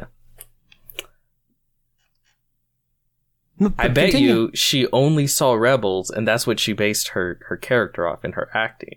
So, to me, it's a perfect translation. If you find that boring, I got something bad to tell you about Rebels. But that's not fair, because we also discussed on Mandalorian that from a writing standpoint, that also felt like... the writing was bad. Out of left field, as far as like certain choices. I just brought it up, yes. I know, but I'm just saying, hey, it's not a one-to-one. It's not exactly how it was in Rebels. There've been the writing is worse. Yes. Yes, that's what I'm saying here. Like, there've been like rather strange liberties taken. Did Dave Filoni write that one? He did. That's why I don't get it. Shit. Okay. See, I thought someone else did, because I was going to say, well, maybe it's going to be better because now he's and you know what? Yeah. He only directs 2 episodes. Yeah. And he doesn't even direct the final episode. That's Rick Famuyiwa, which is funny. Do they always give him like the final episode? What's up with that? I don't know. But yeah, it just seems boring. It's like, oh no, another example of the Inquisitors are after them. Are any of them better than Ahsoka? No. Ahsoka's not going to lose to any of them. And then I feel like it's gonna be kind of Rebels, where it's like you have Kanan and Ezra, but this time it's Ahsoka and Sabine, and you have Inquisitors after them. Only this time they're gonna be looking for Ezra, and it's gonna lead to like the movie, so I don't think it'll be necessarily satisfying narratively. Well, that's part of what. That's one of the issues that I think is already going to be bringing down the quality of the show. Is that it just feels like a preamble to the Heir to the Empire movie. Yeah, it genuinely feels like setup just from like the trailers. I mean, they literally said "Heir to the Empire" in it. In the trailer, the trailer. Well, they have the same actor though for Thrawn. Lars Mikkelsen. So maybe you can look forward to that. Maybe. There was something else I was going to say. Oh, but that's the other thing. Kanan was he was the one character I'm like, oh my god, he's so interesting, right? Right. So that dynamic really held it together for me, especially in the earlier seasons when they have Inquisitors coming after them. And he's like a Jedi that never really finished his training because of Order 66, and now he's trying to be a master. Like, there's that really interesting dynamic. There isn't an interesting dynamic at all between Ahsoka and Sabine. Because their relationship is non-existent to each other. We haven't seen them say a single word to each other. Like, there wouldn't be one there to begin with because it didn't exist.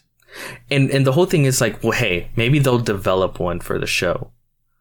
But my experience with these shows in the past is they don't really develop much of anything. They rely on the shows of the past and point to the past and be like, well, that's when the development if it's an animation, that's when the development happened. And now we're just bringing all of it back to be like, oh my gosh, do you remember this? And the one thing that still bothers me, that seemingly no one cares to address, and you're right, what was Ahsoka doing during the original trilogy?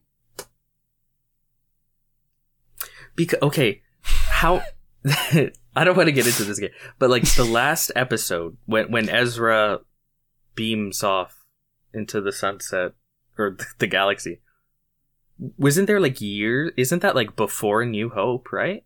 Yes. So what happens is they beam away, 3 years happen, and then Ahsoka shows up back, and she's like, it's time. To Sabine, right? Are you sure it's 3 years? Well, that's how long the original trilogy took, right?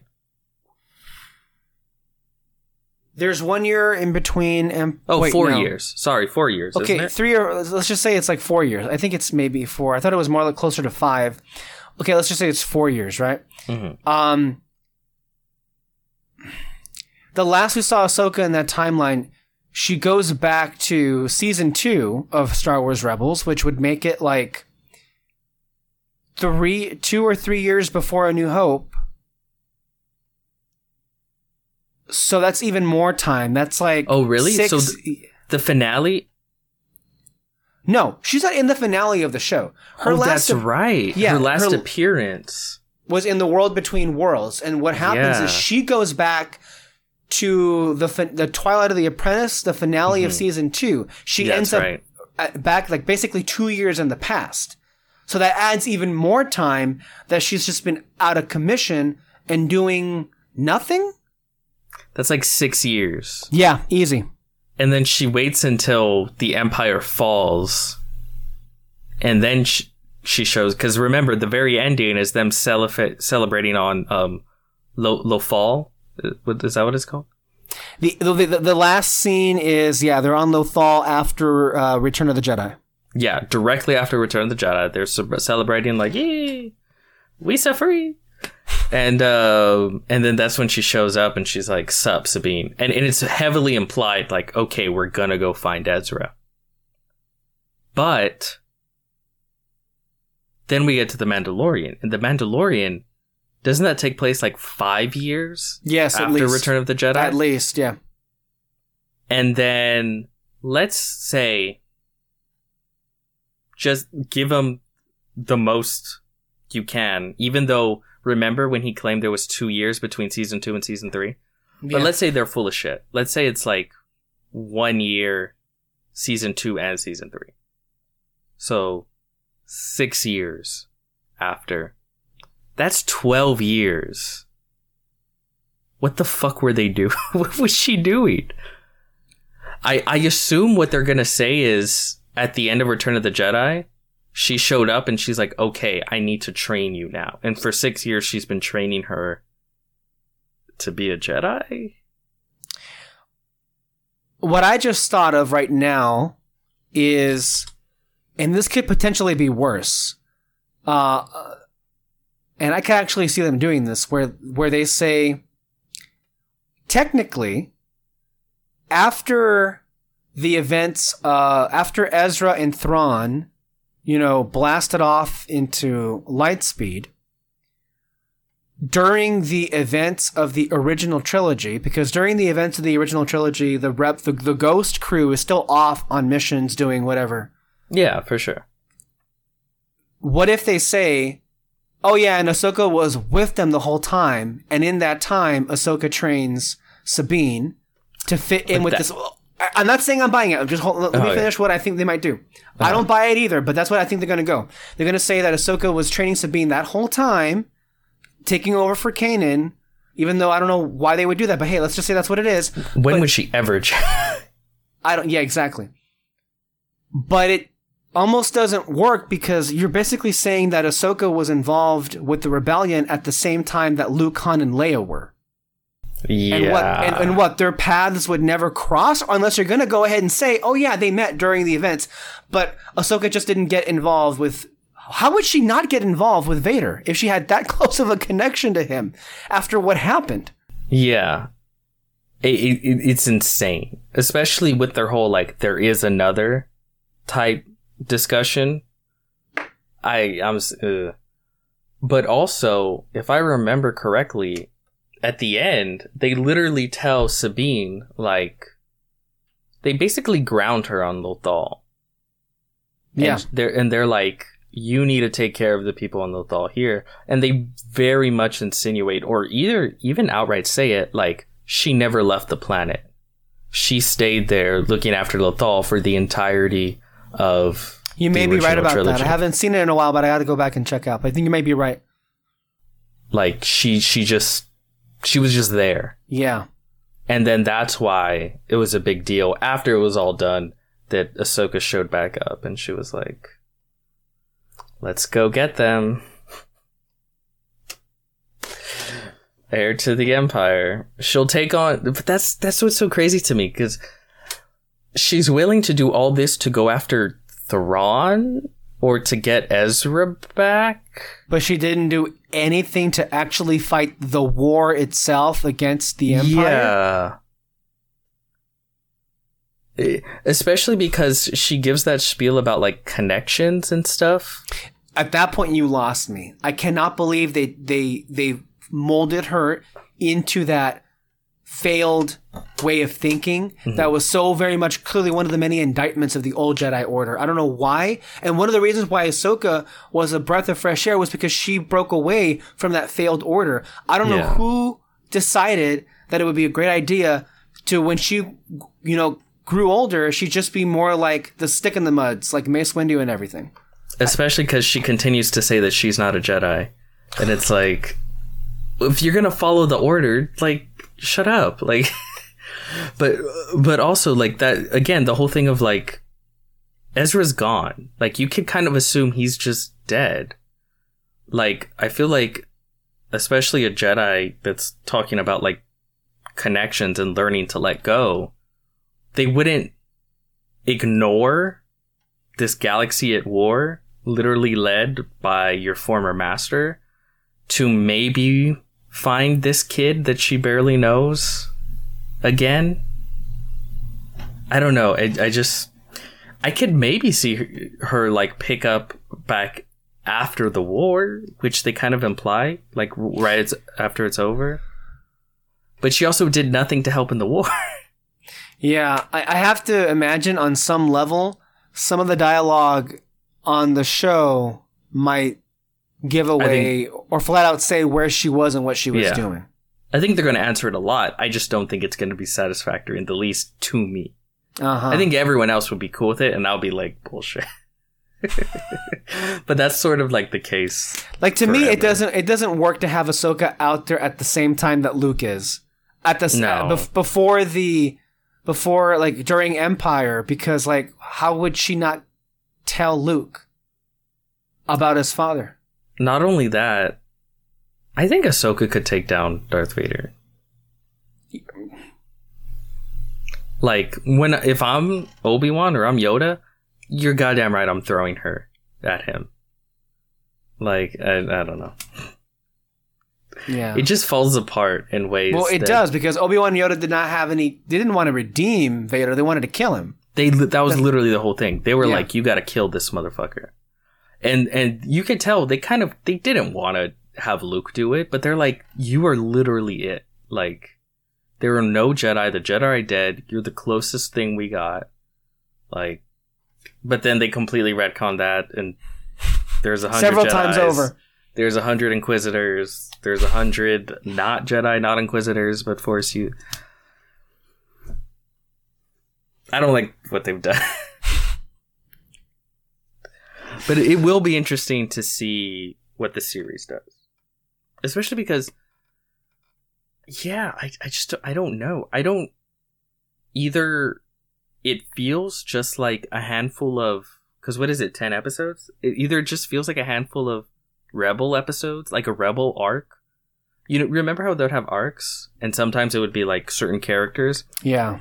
I have a feeling it might just feel like that, like an arc where Ahsoka and Sabine went off to do a mission together, and then they got cut up with,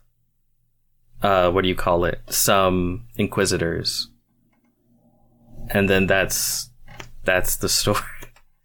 Unless they have more that they haven't shown yet, which they might, because they love throwing in shit.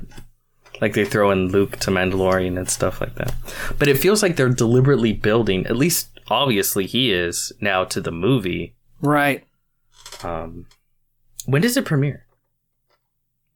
Ahsoka? Yeah. Next week. Oh, Wednesday. Shit. Yeah. Okay. I'm sure I'll wake up to many messages. Or reactions. Yeah. They're going to drop the first 2 episodes. So. Oh, yeah. Okay. That's why. Okay, that makes sense. Because I saw the first 2 were directed by him. No. Only the first of the... He directed 2 episodes. The first one, and then I think he directed the 5th... 3. Oh, okay. The first 2, and then I think the 5th. That's what I saw.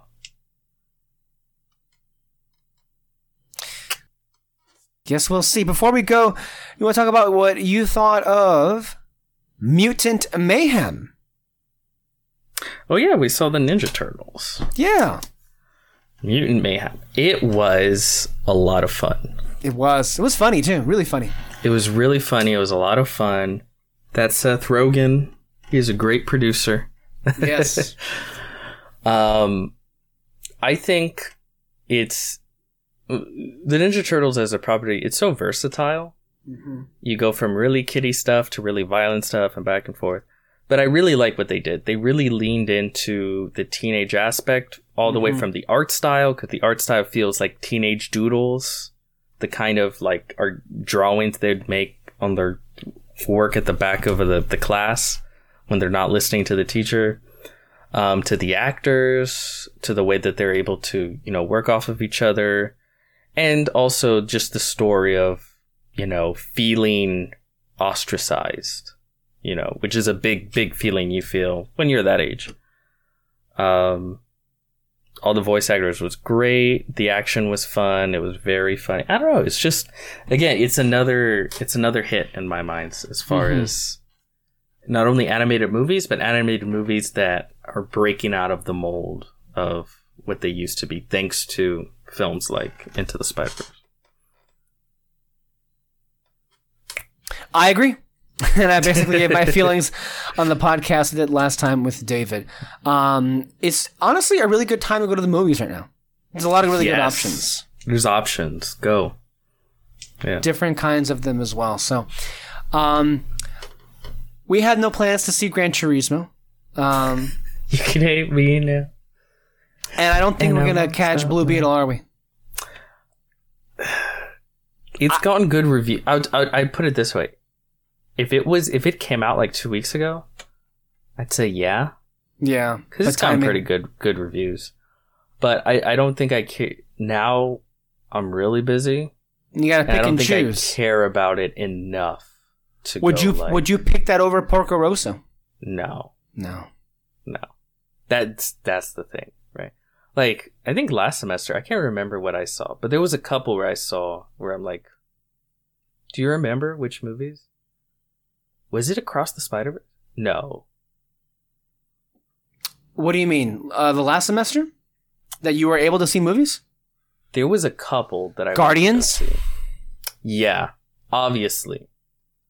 And, was that it? That might have just been it. That might have been yeah. I don't remember much of you at all earlier in the year. So that's what I mean. I gotta be real picky, choosy.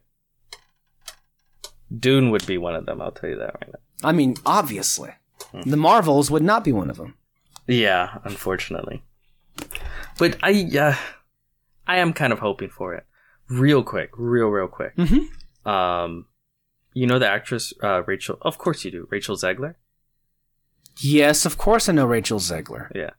Obviously. And can I just say, I'm really pissed off at the way people have been treating her. They're trying to turn her into the new Brie Larson.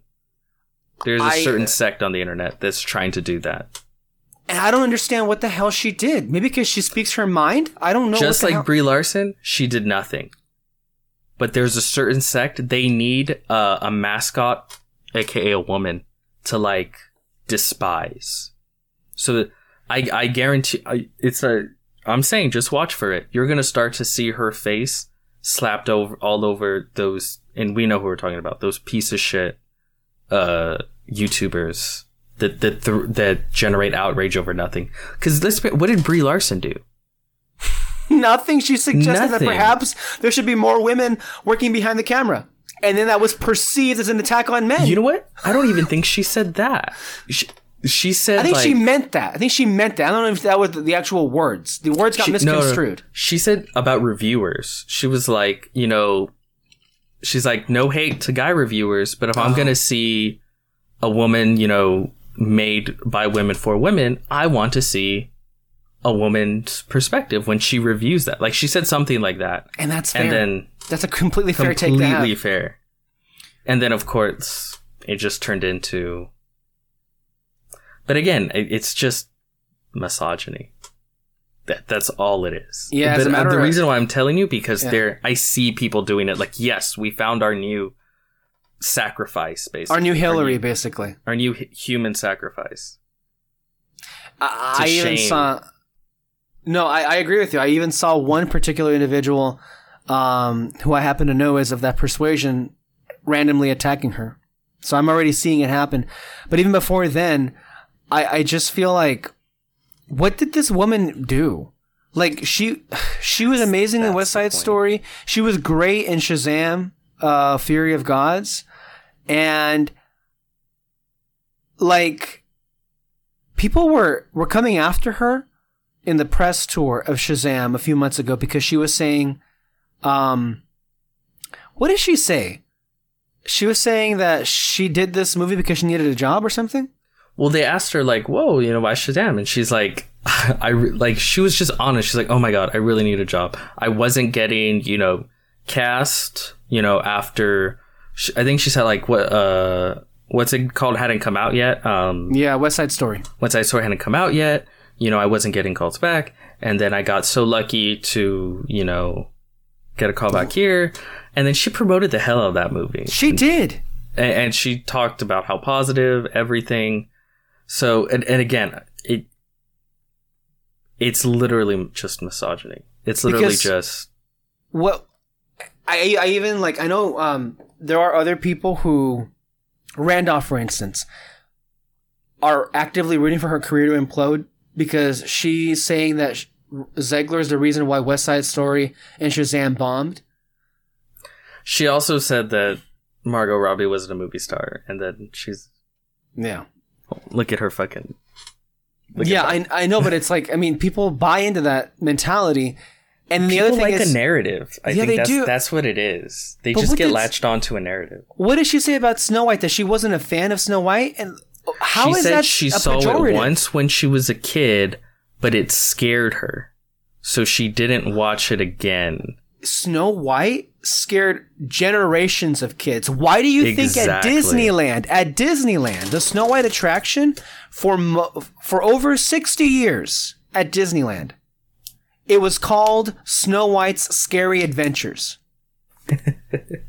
It's I remember being a kid, terrifying when she's running through the forest. Yeah, and it's supposed to be that way. The witch. Yeah. Is supposed to be terrifying. But that's such a normal human answer, but because they need to create a villain, they twist it to like, she's disrespecting. And this is why I say fuck fans. Like I this whole idea of like, you need to respect me. I honestly think that comes down to like these people having issues in their real life. Yeah. Like a lack of feeling respected, that they turn to the internet and yell at celebrities to respect them. It's really weird. But it also goes back to this really flawed way of thinking that if you're not a fan of something and you get hired to work on that property, acting is a job. You're not going to make, well, even acting, but let's say it goes back to that mentality of like, you're a writer or a director and you get hired to work on a franchise, but you're not a fan of that franchise. First of all, you have no business being there. And second of all, it's no way in hell it's going to be any good or justice to the original, which is bullshit because like this happens all the time. And there have been great pieces that have come out. I mean, I'll give you one that everybody loves. Captain America, the Winter Soldier. The Russos didn't like Captain America. They did not like that character in the comics. They liked Doctor Strange. They wanted to do a Doctor Strange movie, but they got stuck with Captain America. But oopsie, I thought Captain America was everybody's favorite hero, and mainly because of that movie. Yeah. But also, it's so weird because it comes from the same people that they want like everyone else to take comic book movies seriously. And it's like, guess what? Your average film, you know, even if it's a pre-existing property, it's a director that comes on to do a job. And guess what? If they're a great director, they'll make a great movie. If they're a great writer, they'll make a great movie. They don't have to be a lifelong like slave to the material. You know, it's just, that's so weird. That's like a 5-year-old's thinking.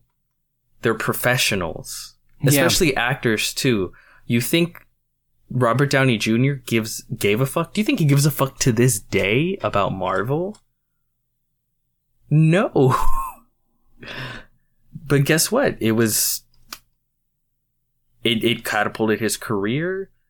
He would go in front of a screen, say lines, walk off. But you know what? He's a great actor. So he did a great fucking job. And there's endless examples of that. Not just with comic book films, but all films, all mediums. It's just a really stupid, silly way to look at art. I do feel bad for Rachel Zegler because she's just had a lot of bad luck in this. It is bad luck for sure. That West Side Story bombed.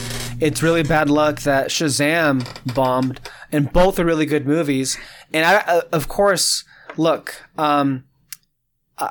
again, bad luck, but you need a job, right? But she got cast in a Disney live action remake, and which is also gonna bomb. Which, yeah, but to put even more, bad juju in the mix, Gal Gadot is in it. And she also has bad luck too. The movie itself, I think, has failure written all over it. Especially after looking at what happened with Little Mermaid, which wasn't like a bomb, but it's the cracks are showing, obviously. I'm really hoping she gets like a fucking great film. The interesting case with Little Mermaid is that it actually was very successful here in America. Here, yeah. Everywhere else, it kind of like flopped. Yeah, but people have that connection to Little Mermaid that they don't have with Snow White. Yeah, Snow White came out in the fucking 1930s, whereas Little Mermaid came out in 1989. right?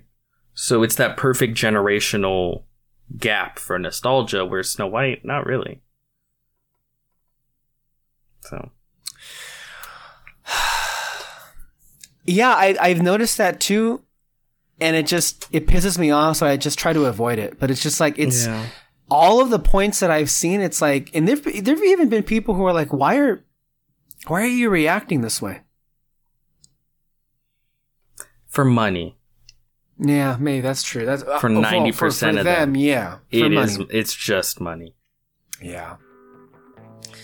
Jesus, man.